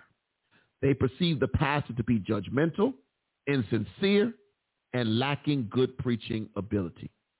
It's interesting to note that only 15% of those who feel displeasure with the church say it's due to a moral or ethical failure of the church leadership, while the local and national press often have a field day with moral breakdowns of pastors. That's not a major contributing factor to the people deciding to leave the church. Let's talk about that. Let's talk about it. The disenchantment with the church. Can we be real? Can y'all know I'm gonna say it like I said. Can we stop? Can we stop doing the bait and switch? You want to know why people are leaving the church? Because we keep playing the bait and switch game. We keep playing. We do A, B, C, and D, and then when the people show up, you ain't even got the first part of the letter A. You don't even have the first part of the letter A. But you disenfranchise people. You bring people in. A lot of times people come to churches hurting. A lot of times people come to churches hurting and they don't know what to do. So they come in and they're vulnerable and they're looking for a place and a space where they and they want to trust again. They want to feel some love, because maybe where they are, they're not getting that. And they believe they've heard about this God. They've heard about this Jesus, and they want to know more about him. So they come in as a willing sponge, and then unfortunately we don't give them the full truth. We don't give them the full truth. We sugarcoat things. We sell them rainbows and flowers and tulips, and we don't tell them about the thorns at the bottom of the rose. We just hand them the rose and say, here you go. And we don't tell them that sometimes when you pick a rose, there's some thorns in it and it's going to cause you some harm. And sometimes the growth process can be painful. But instead of us teaching them the full truth, we only try to teach them about prosperity. We only want to teach them about blessings coming down. We only want to teach them about happy this and happy that. And that ain't always that ain't the full truth. If I can just say it that way, that ain't the full truth. As a preacher of the gospel, we're responsible for teaching the whole Bible, not just the parts that make people feel good. Or on the other hand, not just the parts that we call ourselves condemning people to hell. First of all, let me say this again. I don't have a hell to put you in or a heaven to kick you out of. I do not. I do not. I do not. I do not. But my job is to teach the entirety of the Bible. Not just the parts I like. Not that the parts that I've learned and gotten real comfortable with. Not the stuff I've, not just the parts that I've memorized. Brother Torrey, prophet, bishop, apostle, I'd elevate the brother every time. Brother Torrey says, interesting word, disenchantment. Guess when they're under the spell of the church, they're enchanted and bewitched. Interesting way of putting it, because I guess here's the question, Brother Torrey. What if wouldn't that be exactly what it is if they're not teaching the Bible in its context and versus using it as more of a, for lack of better words, a weapon than as, a teaching tool, as an instrument of love, as an instrument of worship, as, in its full authority. Because unfortunately, that's what some preachers have done, even with the prosperity gospel. That so many people left the church because of the prosperity gospel, because they had people selling, because we were selling dreams. We were treating God like a genie. Just lift your hands and he'll bless you. Blink your eye and he'll do this and do that. Spin around 3 times and you'll get a check in the mail. If that ain't witchcraft, I don't know what the hell it is. Because we were telling people about Bible stories and not putting them in context. When God told them to march around Jericho, there was a purpose behind it, and everything that happened before Jericho had to take place. I just can't show up and march around the building and then expect the walls to fall down. Everything that happened prior to led up to Jericho. But see, we're teaching people, just turn around and spin around 5 times, speak in tongues, EKOC, and then the Lord will just do this thing and your checking account will be full with $1,000 in the morning. That is treating it like witchcraft. That is treating God like a genie. Bewitched. Huh? That's exactly what it's doing. That's exactly what it's doing. So yeah, I love that. He says, absolutely, who is blind but God's servant? Come on now. I like it. Let me grab that scripture. Isaiah 42, 18 and 25. Isaiah 42, 18 and 25. Why did I just do what? I did. I thought I had lost it for a minute. Isaiah 42, 28. Isaiah 42, 18 through 25. It says, hear ye deaf and look ye blind, that ye may see. Who is blind but my servant, or deaf as my messenger that I sent? Who is blind that he that is perfect, and blind as the Lord's servant? Seeing many things, but thou observest not, opening the ear, but he heareth not. The Lord is well pleased for his righteousness' sake. He will magnify the law and make it honorable. But this is a people robbed and spoiled. They are all of them snared in holes, and they are hid in prison houses. They are for prey, and none delivereth, for spoil, and none saith restore. Who among you will give ear to this? Who will hearken and hear for the time to come? Who gave Jacob for a spoil and Israel to the robbers? Did not the Lord? He against whom we have sinned, for they would walk in his ways, neither were they obedient unto his law. Therefore, he hath poured upon him the fury of his anger and the strength of the battle, and it hath set him on fire round about, yet he knew not, and it burned him, yet he laid it not to heart. Now, that was a whole lot of this, thou, does, and those. Let me get the Message Bible, because, I want to make sure might be somebody brand new who don't know what we're talking about. So let me get it.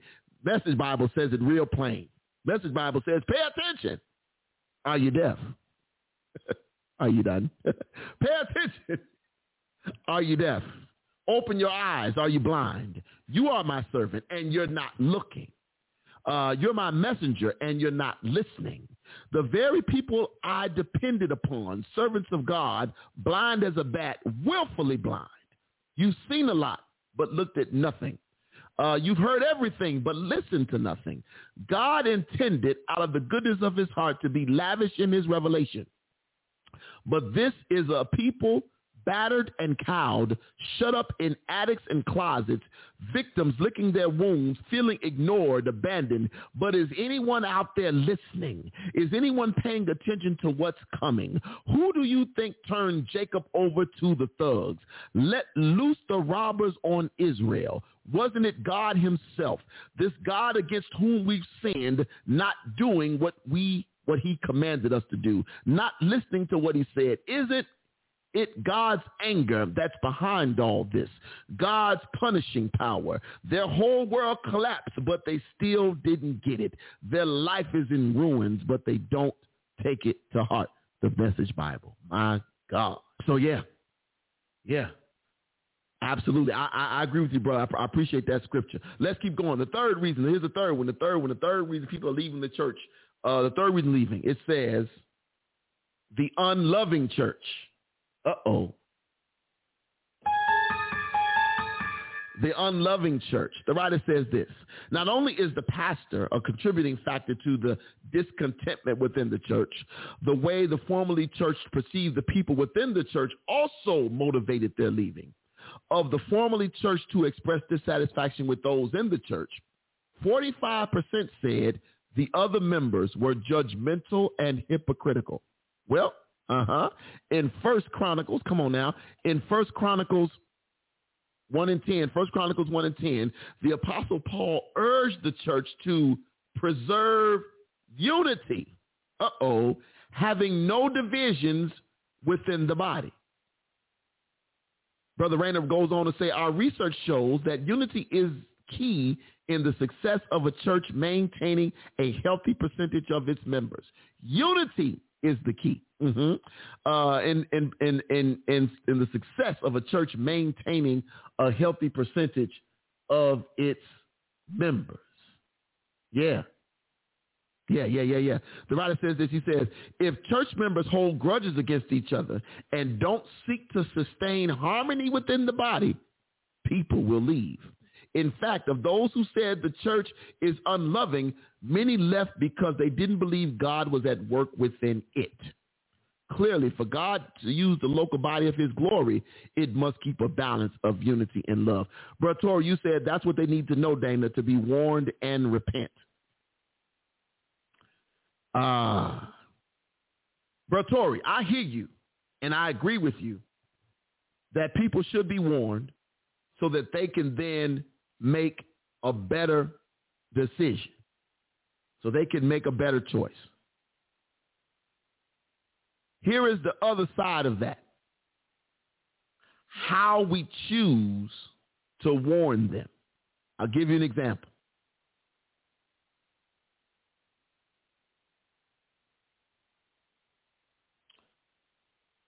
When people are hurting or suffering, what we should not do is immediately say that they're suffering or they're hurting or they're going through and it's their fault because of their faith. They're struggling because of their faith. They're not getting what they've been asking for because of their faith. You're going through the drama in your life because you're not trusting God. So that's what you should not do. One of the things that Jesus did before he told people about who he was and what he was coming to do was he made sure, let me be clear, he made sure that some of their immediate needs were taken care of. We were talking about illustrations when we were talking about Brother Todd. Absolutely, Isis. You're right. You were right on it with your point, Isis. Absolutely. But we were just talking about illustrations with Brother Todd. And I just brought up the 2 fish and the 5 loaves. The whole reason for the 2 fish and 5 loaves is because these people had been following him. Before I can preach to you, you can't hear me if your stomach is growling. I wish I had some help. You can't hear me if your stomach is growling. You can't hear me if I'm telling you, you coming to church with your eyes black, and I'm telling you, well, to pray for your marriage. You need to pray for your husband that's beating you. Your kids are coming in abused, and I'm telling you, well, you know, your marriage would be better if you had a little more faith. There's no love in that. There's no love in what I just said. I just literally blamed you for your eye being black. There's no love in that, right? Now, what I can tell you is that if I'm your spiritual head, what I can tell you is nowhere in the biblical definition of marriage does it say you're supposed to be abused. Nowhere. And I know this might not be the popular thing to say, but I'm never going to tell somebody who's getting their hands put on by the other party that they should stay. I'm never going to say that. Ever. Because, see, there's physical abuse, there's emotional abuse, there's financial abuse. All of those are parts of abuse. I'm never going to say, well, you know, just keep praying. I know you got 22 stitches, but just keep praying. The next time you might only get 10.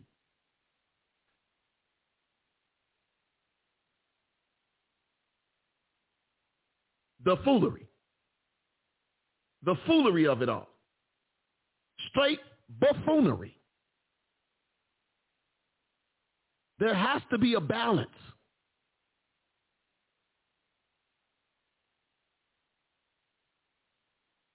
Before I can throw the Bible at you, and I don't even like that terminology, so let me stop it right there. Before I start telling you about the warning you, have I loved on you first? If all I ever get from you is the belt, think about the parent who was overly disciplined, who was too much of a disciplinarian. Think about that parent who the child never felt love. The only thing the child ever felt was the belt, the back of your hand, but they never felt a hug from you. Yeah, you told them they did something wrong. Absolutely. Yeah, you told them what they did was wrong. Absolutely. Yes, you warned them, but where was the love at? And please don't tell me the love was in the licks. I wish I don't. Sorry. Please, my brothers and sisters, don't tell me that the love was in the licks. Because I know what the Bible says. You ain't gotta try to convince me and all of that foolishness. You ain't gotta try to convince me. But we got to do a better job. A better job of loving on our people. You want to teach me, but you don't even speak to me. Oh, my God. Huh? If they are spiritually drunk, give them the sobering word of God. Absolutely.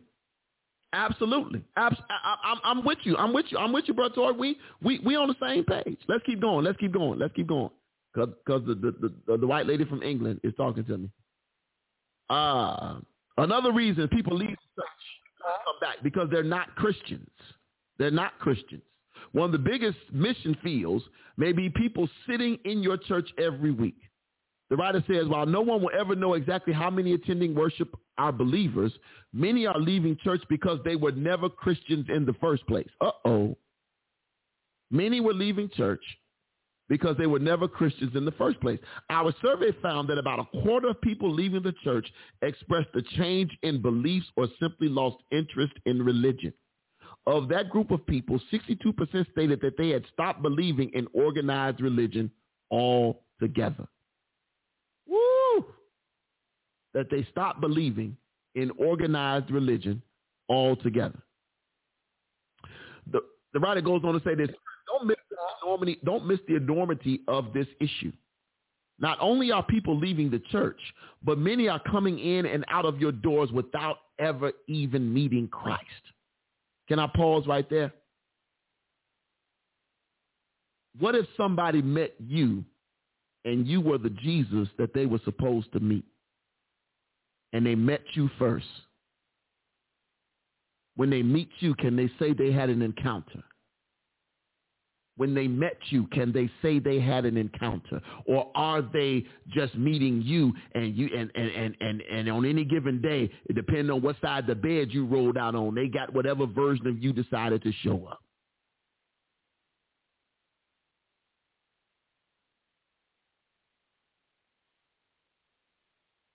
He says, inevitably, some will simply refuse to accept Christ no matter how evangelistically healthy a church becomes. But a large group of people, possibly tens of thousands who could be reached for Christ, are leaving the church. So here we go. How can they return to the church? We got to give you some hope. We got to give you some hope and some encouragement. We can't just leave you here with why they left. We got to give you some hope. The writer says this, how they can return to the church. Without a doubt, the American church has a major problem as millions of people leave each year. But we think there is a reason to remain optimistic. The second portion of our research focused on how the church can bring these people back into a local body. What we uncovered were some simple yet exciting factors that could help people return to the church. First and foremost, a considerable amount or considerable number of the D church said they're willing to come back. While many are not actively seeking a church now, a large majority, 62%, is open to the idea of returning. Conversely, only a small minority, 28% of the formerly churched, is unlikely to consider returning in the foreseeable future. So these findings should be a huge encouragement to you. The question is, what specifically can we do to see them return? So here we go, y'all. The first point of making them come back, the power of the invitation. The power of the invitation. The writer says, perhaps one of the most underestimated reasons people return to the church is that someone simply invited them back. Overall, 41% of the formerly churched said that they would return to the local church if a friend or acquaintance invited them. Younger adults are even more influenced by the power of the invitation. Approximately 60% of those 18 to 35 would consider returning to church if someone they knew asked them to come back. A simple yet powerful invitation is all it may take to prompt a homecoming for the de-churched. Is your church equipping people to invite others back? When someone strays from the church, friends and family should be there to encourage him or her to return. Here we go. I see empty seats in a church every week. My church holds 1,100 people. And I'm overly transparent, so nobody listening from Ebenezer, if you on here, please don't be offended. But my church holds 1,100 people. Every Sunday, even prior to the pandemic, I was looking at 1,000 empty seats. I'm going to say that again. And This ain't nothing to be playing no games with, or y'all pointing fingers and all this other kind of stuff. My church has 1,100 seats. Every Sunday that I stood in the pulpit, I could see 1,000 empty seats. Every now and then, it might have been 950.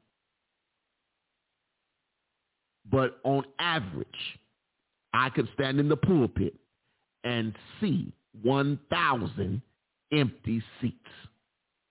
Now, here is the situation. Let's talk about the 50 to 100 that would show up. Here is the question when we're talking about the power of the invite. How many people do you know in your house first that don't come to church with you or go to a church? How many people are we leaving at home on couches or in beds? First. Then, how many people in your circle that you know don't go to a church? Because we all got unchurched friends or de-churched friends. How many do you know that don't go? And how many times have you given them an invite? Now, there's a caveat that I have to mention. There's a caveat I got to mention. It's hard to invite somebody to a church that you yourself got some issues with. Let me tell you something. A family that's fighting, 9 times out of 10, they ain't inviting too many people over their house for dinner. A family that's messy, physically and emotionally, ain't finna be inviting too many people to their house. Why? Because they know it's messy, physically and emotionally, spiritually, financially, all of the above. You ain't going to be too quick to invite nobody to your messy house. You can deal with it because you say it's my mess. But you ain't going to be quick to invite your friends, especially those who are very good at spotting mess when they see it. So how and why would you invite them? So yes, the power of the invite is an amazing thing. But what we need to recognize is maybe the reason, what's the real reason you aren't inviting anybody to where you worship? What's the real reason? Something you ashamed of? Something you're not comfortable with? You don't want them to see you in that setting? Because, worship can be a vulnerable moment. Let me move on. The next reason you can get people to come back to church is make a difference. Make a difference. The writer says this: almost a third of the formerly churched mentioned that if they were to return to church, they would want to be a part of a local body where they can make a difference. By and large, people within the church are more fulfilled in ministry when they sense that God is using them. And churches with high expectations of their members are more likely to draw people back into the fold. The de-churched may have left due to insincerity, but it's the high standards and expectations that draw them back. Oh, Lord. People want to serve and know that they are contributing something significant. Making new members aware that the bar is set high for their contribution does not deter, but rather motivates them to be a part of the local church. Let me be clear what I just read. People want to serve and know that they are contributing something significant. Making new members aware that the bar is set high for their contribution does not deter them from, but rather motivates them to be a part of the local church.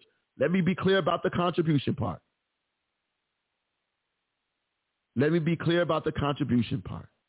When I say contribution, I'm not just talking about money. People want to contribute their efforts to something that's significant. People want to contribute their efforts, their gifts, their time, their treasure, and their talent to something significant. Nobody wants to pour into something that looks like it ain't going to advance, that there is no progress, that there is no change, and that there is no expectation for greater.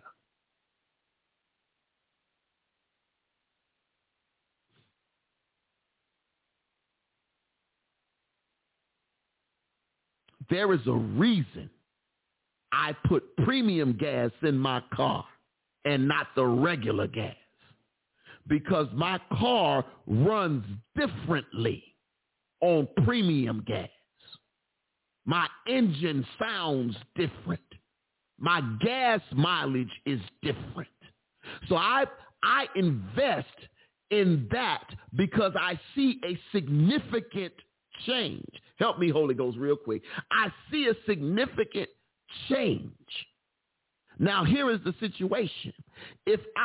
Now my car would run, come on now, stay with me. My car would run on the cheap gas. Stay with me. My car would run on the cheap gas, but it would not have the same effect I wish I had some help. It would not have the same effect. I would not be getting the most out of its design. I ain't going to get no help. I feel like I'm saying something. I ain't going to get no help. It would not get the most out of its design because it was designed to hold and to use and to be used in its best and peak condition. Huh? It was designed that way. And a lot of times, people want to contribute to something that's going to be significant. So there's nothing wrong with setting high expectations for people. When you start a new job, oh my God, when you start a new job, here was the deal. I was in sales for years. Right? I was in sales and I was in charge of sales for years. And when I hired somebody new, I had high expectations. And I let them know that these are my expectations. I have high expectations that because I hired you, that what you're bringing to the table is going to, watch this, not only meet the expectations, but exceed the expectations. I'm going to get a little help in a minute. So here was the illustration that I would ask my potential employees in the interview. If I brought you to a second interview, you would know before you left whether or not I was going to offer you the job. There were a bunch of key questions that I asked my salespeople. Because the first interview, I went through the basics. Okay, you were here, you that, blah, blah, blah, blah, blah. Great experience, great education, blah, blah, blah, blah. Yeah, because everybody, because I want to do that, and then I start the paperwork. If I like you, I go ahead and have you submit your your stuff for your background check so I can move to the next level. So if I like you, I'm going to go and bring you in for the second interview to close the deal. I had a question, though, for my salespeople, and I'm going to share it with you. The one question I would ask, it was a few, but this was a big factor in my hiring decision. I often ask them because, sales is about money. Sales is about commission. You get paid for what you sell. You reap the rewards of what you sell. So I asked the question. I said, humor me for a moment. I would ask them, I said, where do you currently bank? They tell me, Bank One, Chase at the time, or Bank One at the time, Chase, Wells Fargo, Harris, Citibank, B-More Harris, or U.S. Bank, whoever, TCF, whatever. I asked them, I said, where you banking? They would tell me. I said, okay. I said, let me paint you a scenario. The bank calls you and tells you there's an opportunity for you. And this is a real hypothetical, so just go with me. But the hypothetical question is this. You're going to be called down to the bank. The bank is going to open the vault. You're going to walk into the bank, and the bank manager, the owner, somebody is going to tell you, you have 60 seconds to grab as much money as you can. You can't take any bags. You can only walk in with what you have on. So you're not going to even know it till you get there. So no bags, no nothing. And you're going to go in the bank and you're going to take out as much as you can. So I often got a weird look from people, but the answer that I got most common was, oh my God, I would grab these I would grab and get both my hands full, and I would come out and I would, and I would go back, and I said, now here's the other side. You got 90 seconds, but you can only leave out of the vault. You can once you go in the vault, once you leave, it's over. Once you leave, it's over. So no matter how much time is left on the clock, once you leave, it's over. The eyes got bright, and they said, I just need, man, I'm gonna get it, and I'm gonna make a cup in my hand, and I'm gonna just stack it up, and I'm gonna carry as much. I said, okay, that's good. I like that. I like the thought. Okay, but you know who I liked? I like the person that says, so I got 90 seconds, huh? Say, yeah. So 90 seconds, and as much as I can carry, I can have. Yes, sir, that's what it is. You know, when people told me, you know what my dogs told me, my true blue 10 toes down salespeople told me, the ones I knew I was going to hire, he said, look here, I'm going in there, I'm sticking money wherever money can go. I'm walking out of there, money everywhere. It's just, I'm going to stick it, I'm going to have hundreds rolled up, and as much as I can stick in the whole of my ear, I'm going to come out with. I'm taking everything I can carry up out of there. To me, see, that's the kind of people, that's the expectation that I want you. When this blessing comes, I want to be able to get all of it. I want to be able to receive all of it. I want to be able to get, I want those are the expectations you ought to set for your people. I expect excellence. If you're good, let's see if we can get you to great. If you're great, let's get you to greater. I want people who don't mind being stretched, who don't mind being made uncomfortable, who don't mind being stretched for the better.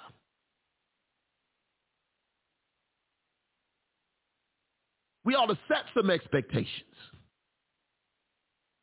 High expectations. Pat says low expectations yield low-ranking results. Ooh, Lord. Right. Just show up and the Lord will have his way. Uh-huh. Right. Just show up and, you know. Whew. All right. Let's close this thing out, y'all. I thought we was almost through. Good Jesus. Why you didn't warn me? The top 3 motivating. Huh?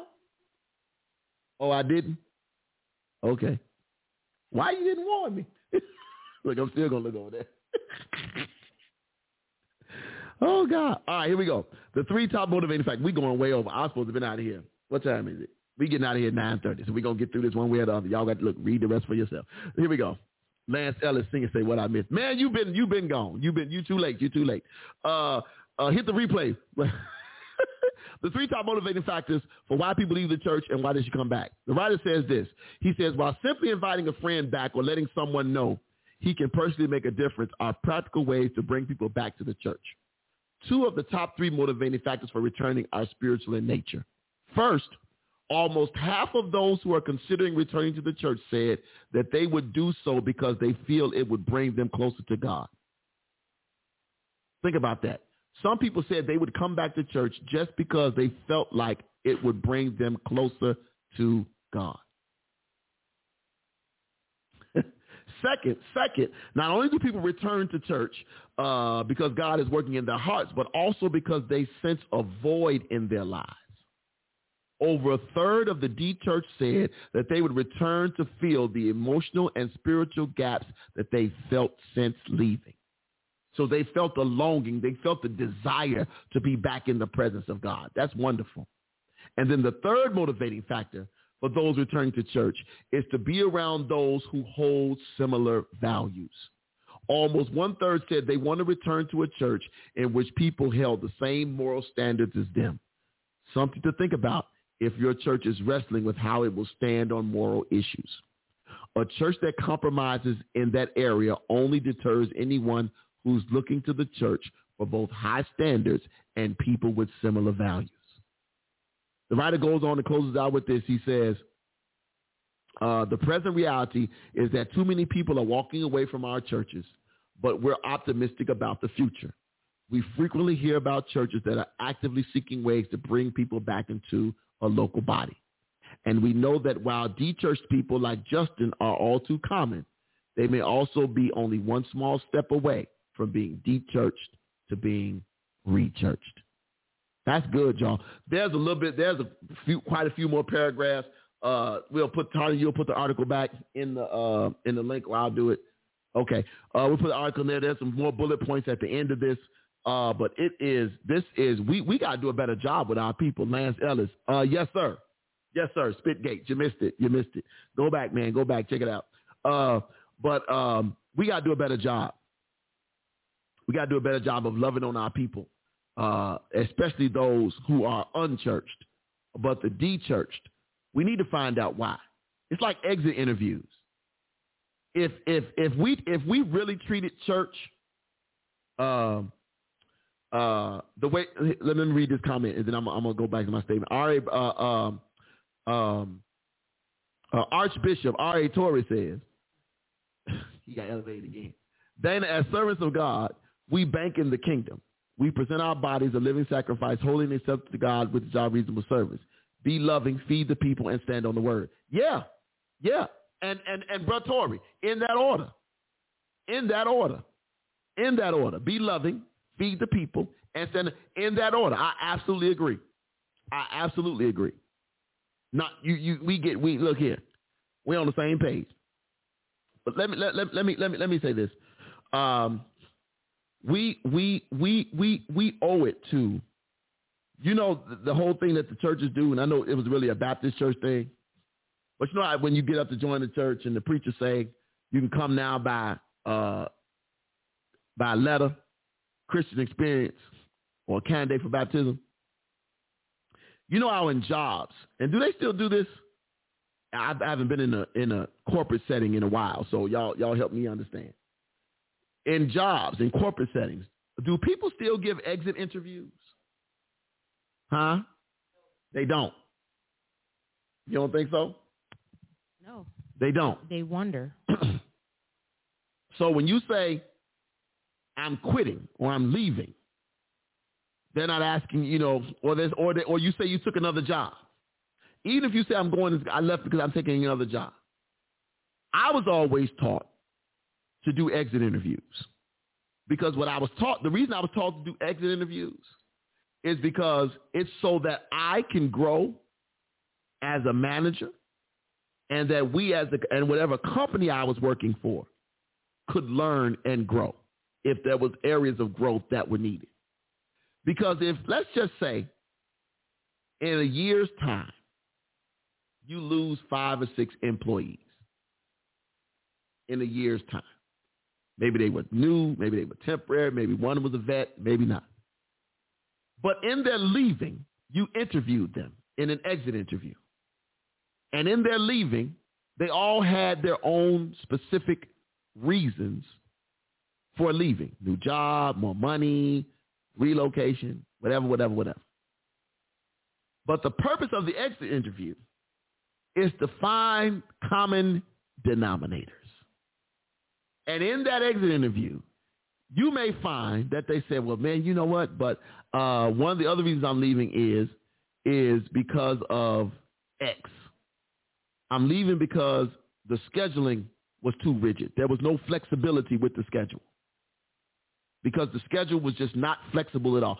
And maybe if I knew that as a manager, when I went back to my superiors, I could say, hey, y'all know that we lost these people and we lost some good people because the schedule was too rigid. Is there anything we can do as a company where we can give some leeway to our on-the-floor personnel? To our on-the-floor personnel, to give them some leeway with the scheduling. Because what I might find out is I could probably stop some people from leaving if we weren't so rigid with the schedule. Bring it back to church. What if our churches were set up so that people were, put some 3-in-1 on this thing. It's squeaking every time I move the microphone. Y'all hear that? Every time somebody said, hey, you know what, I'm Brother Pastor, I'm thinking about leaving.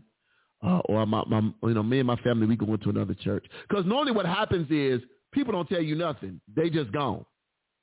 And after a while, you go, what happened to Sister So-and-so? Oh, they going down the street. And you never find out why. But if you found out that people were leaving your church for some specific reasons, and that all of them not biblically based, not because you weren't teaching the word of God, not because you weren't teaching them discipleship, but because you allowed mean people to constantly be allowed to talk to and harass people, because you never checked people, or because you allowed the same people, you never used people, you ignored the talents of people. They felt like they couldn't be used. They felt like there was no place for them. Then if this is the common denominator on the great Exodus, then that's the time for you to have a conversation with God and say, God, help me fix this thing. But instead in church, we go through, well, that's just how Sister So-and-so is. She been here since 1966, and she been that way ever since, and we just learned to ignore her. We just learned to ignore him. That's just how he is. And, he don't mean no harm, but he's causing harm. That is one of the most dangerous statements that people have made. It is a silly, asinine excuse that he or she don't mean no harm. But he and she been throwing daggers since 1945 in the same church. But you want to tell me to ignore it, or he or she don't mean no harm. And you wonder why people don't want to come back to your church. Because Deacon so-and-so and Mother so-and-so are mean as hell. Nasty as hell. And when I say nasty, I mean attitude, as hell.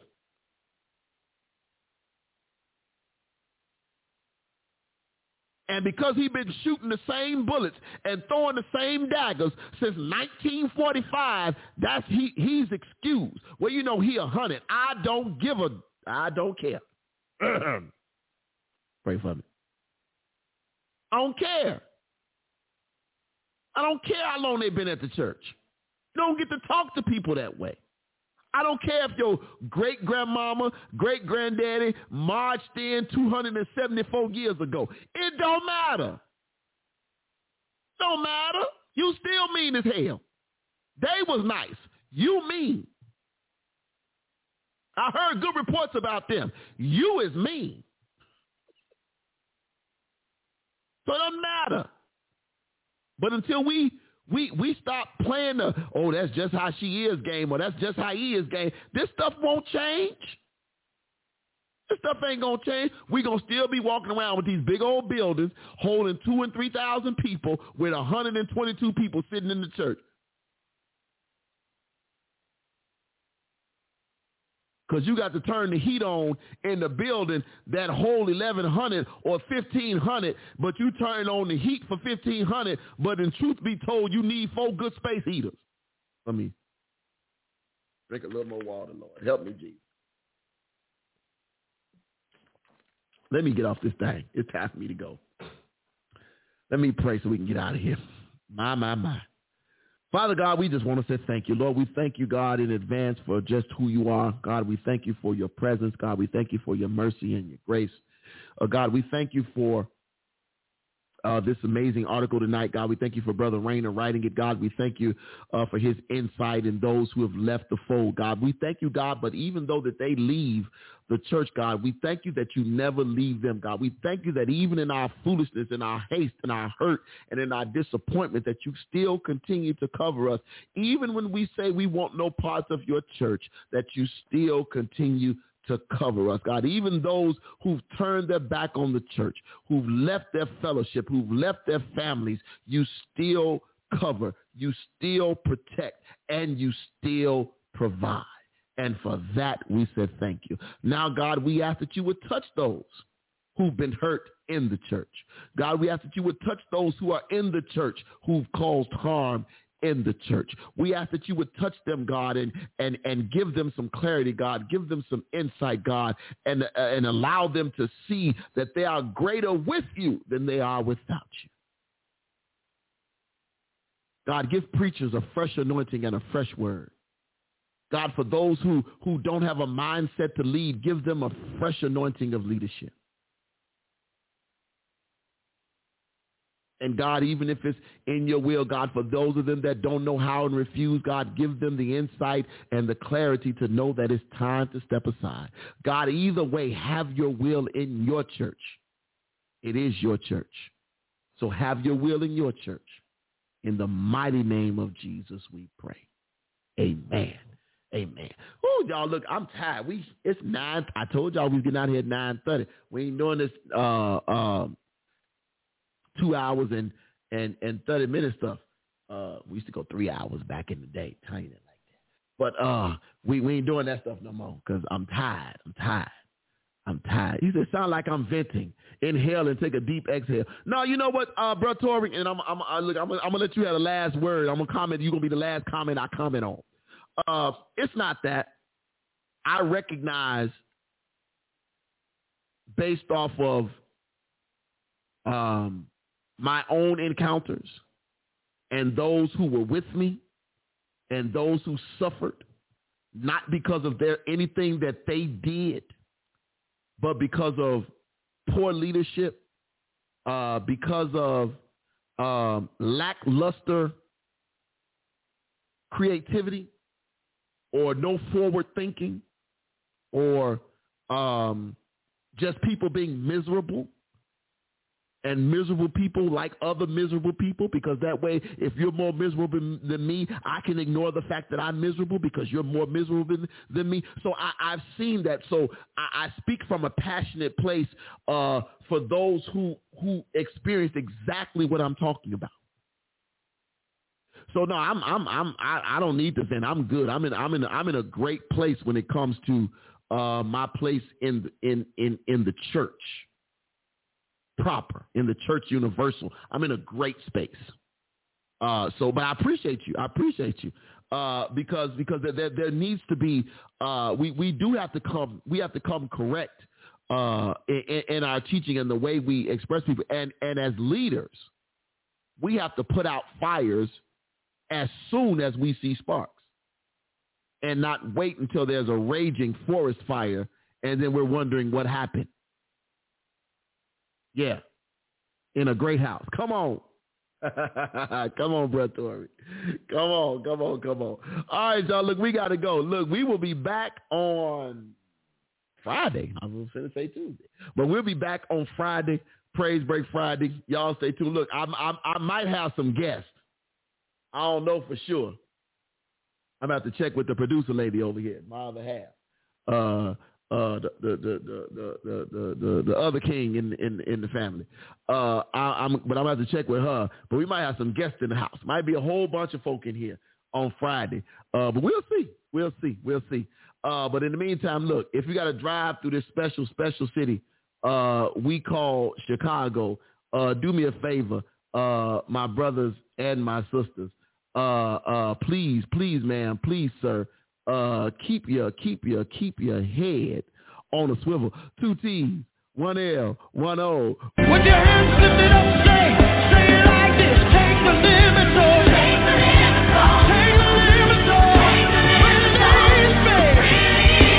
Release me. Oh, take the limits off. Take the limits off. Take the limits off. Release me. Oh, release me. Oh, take the limits off. Take the limits off. Release me. Release me. Jesus, take the limits off. Take the limits off. Release me. Release me. No limits.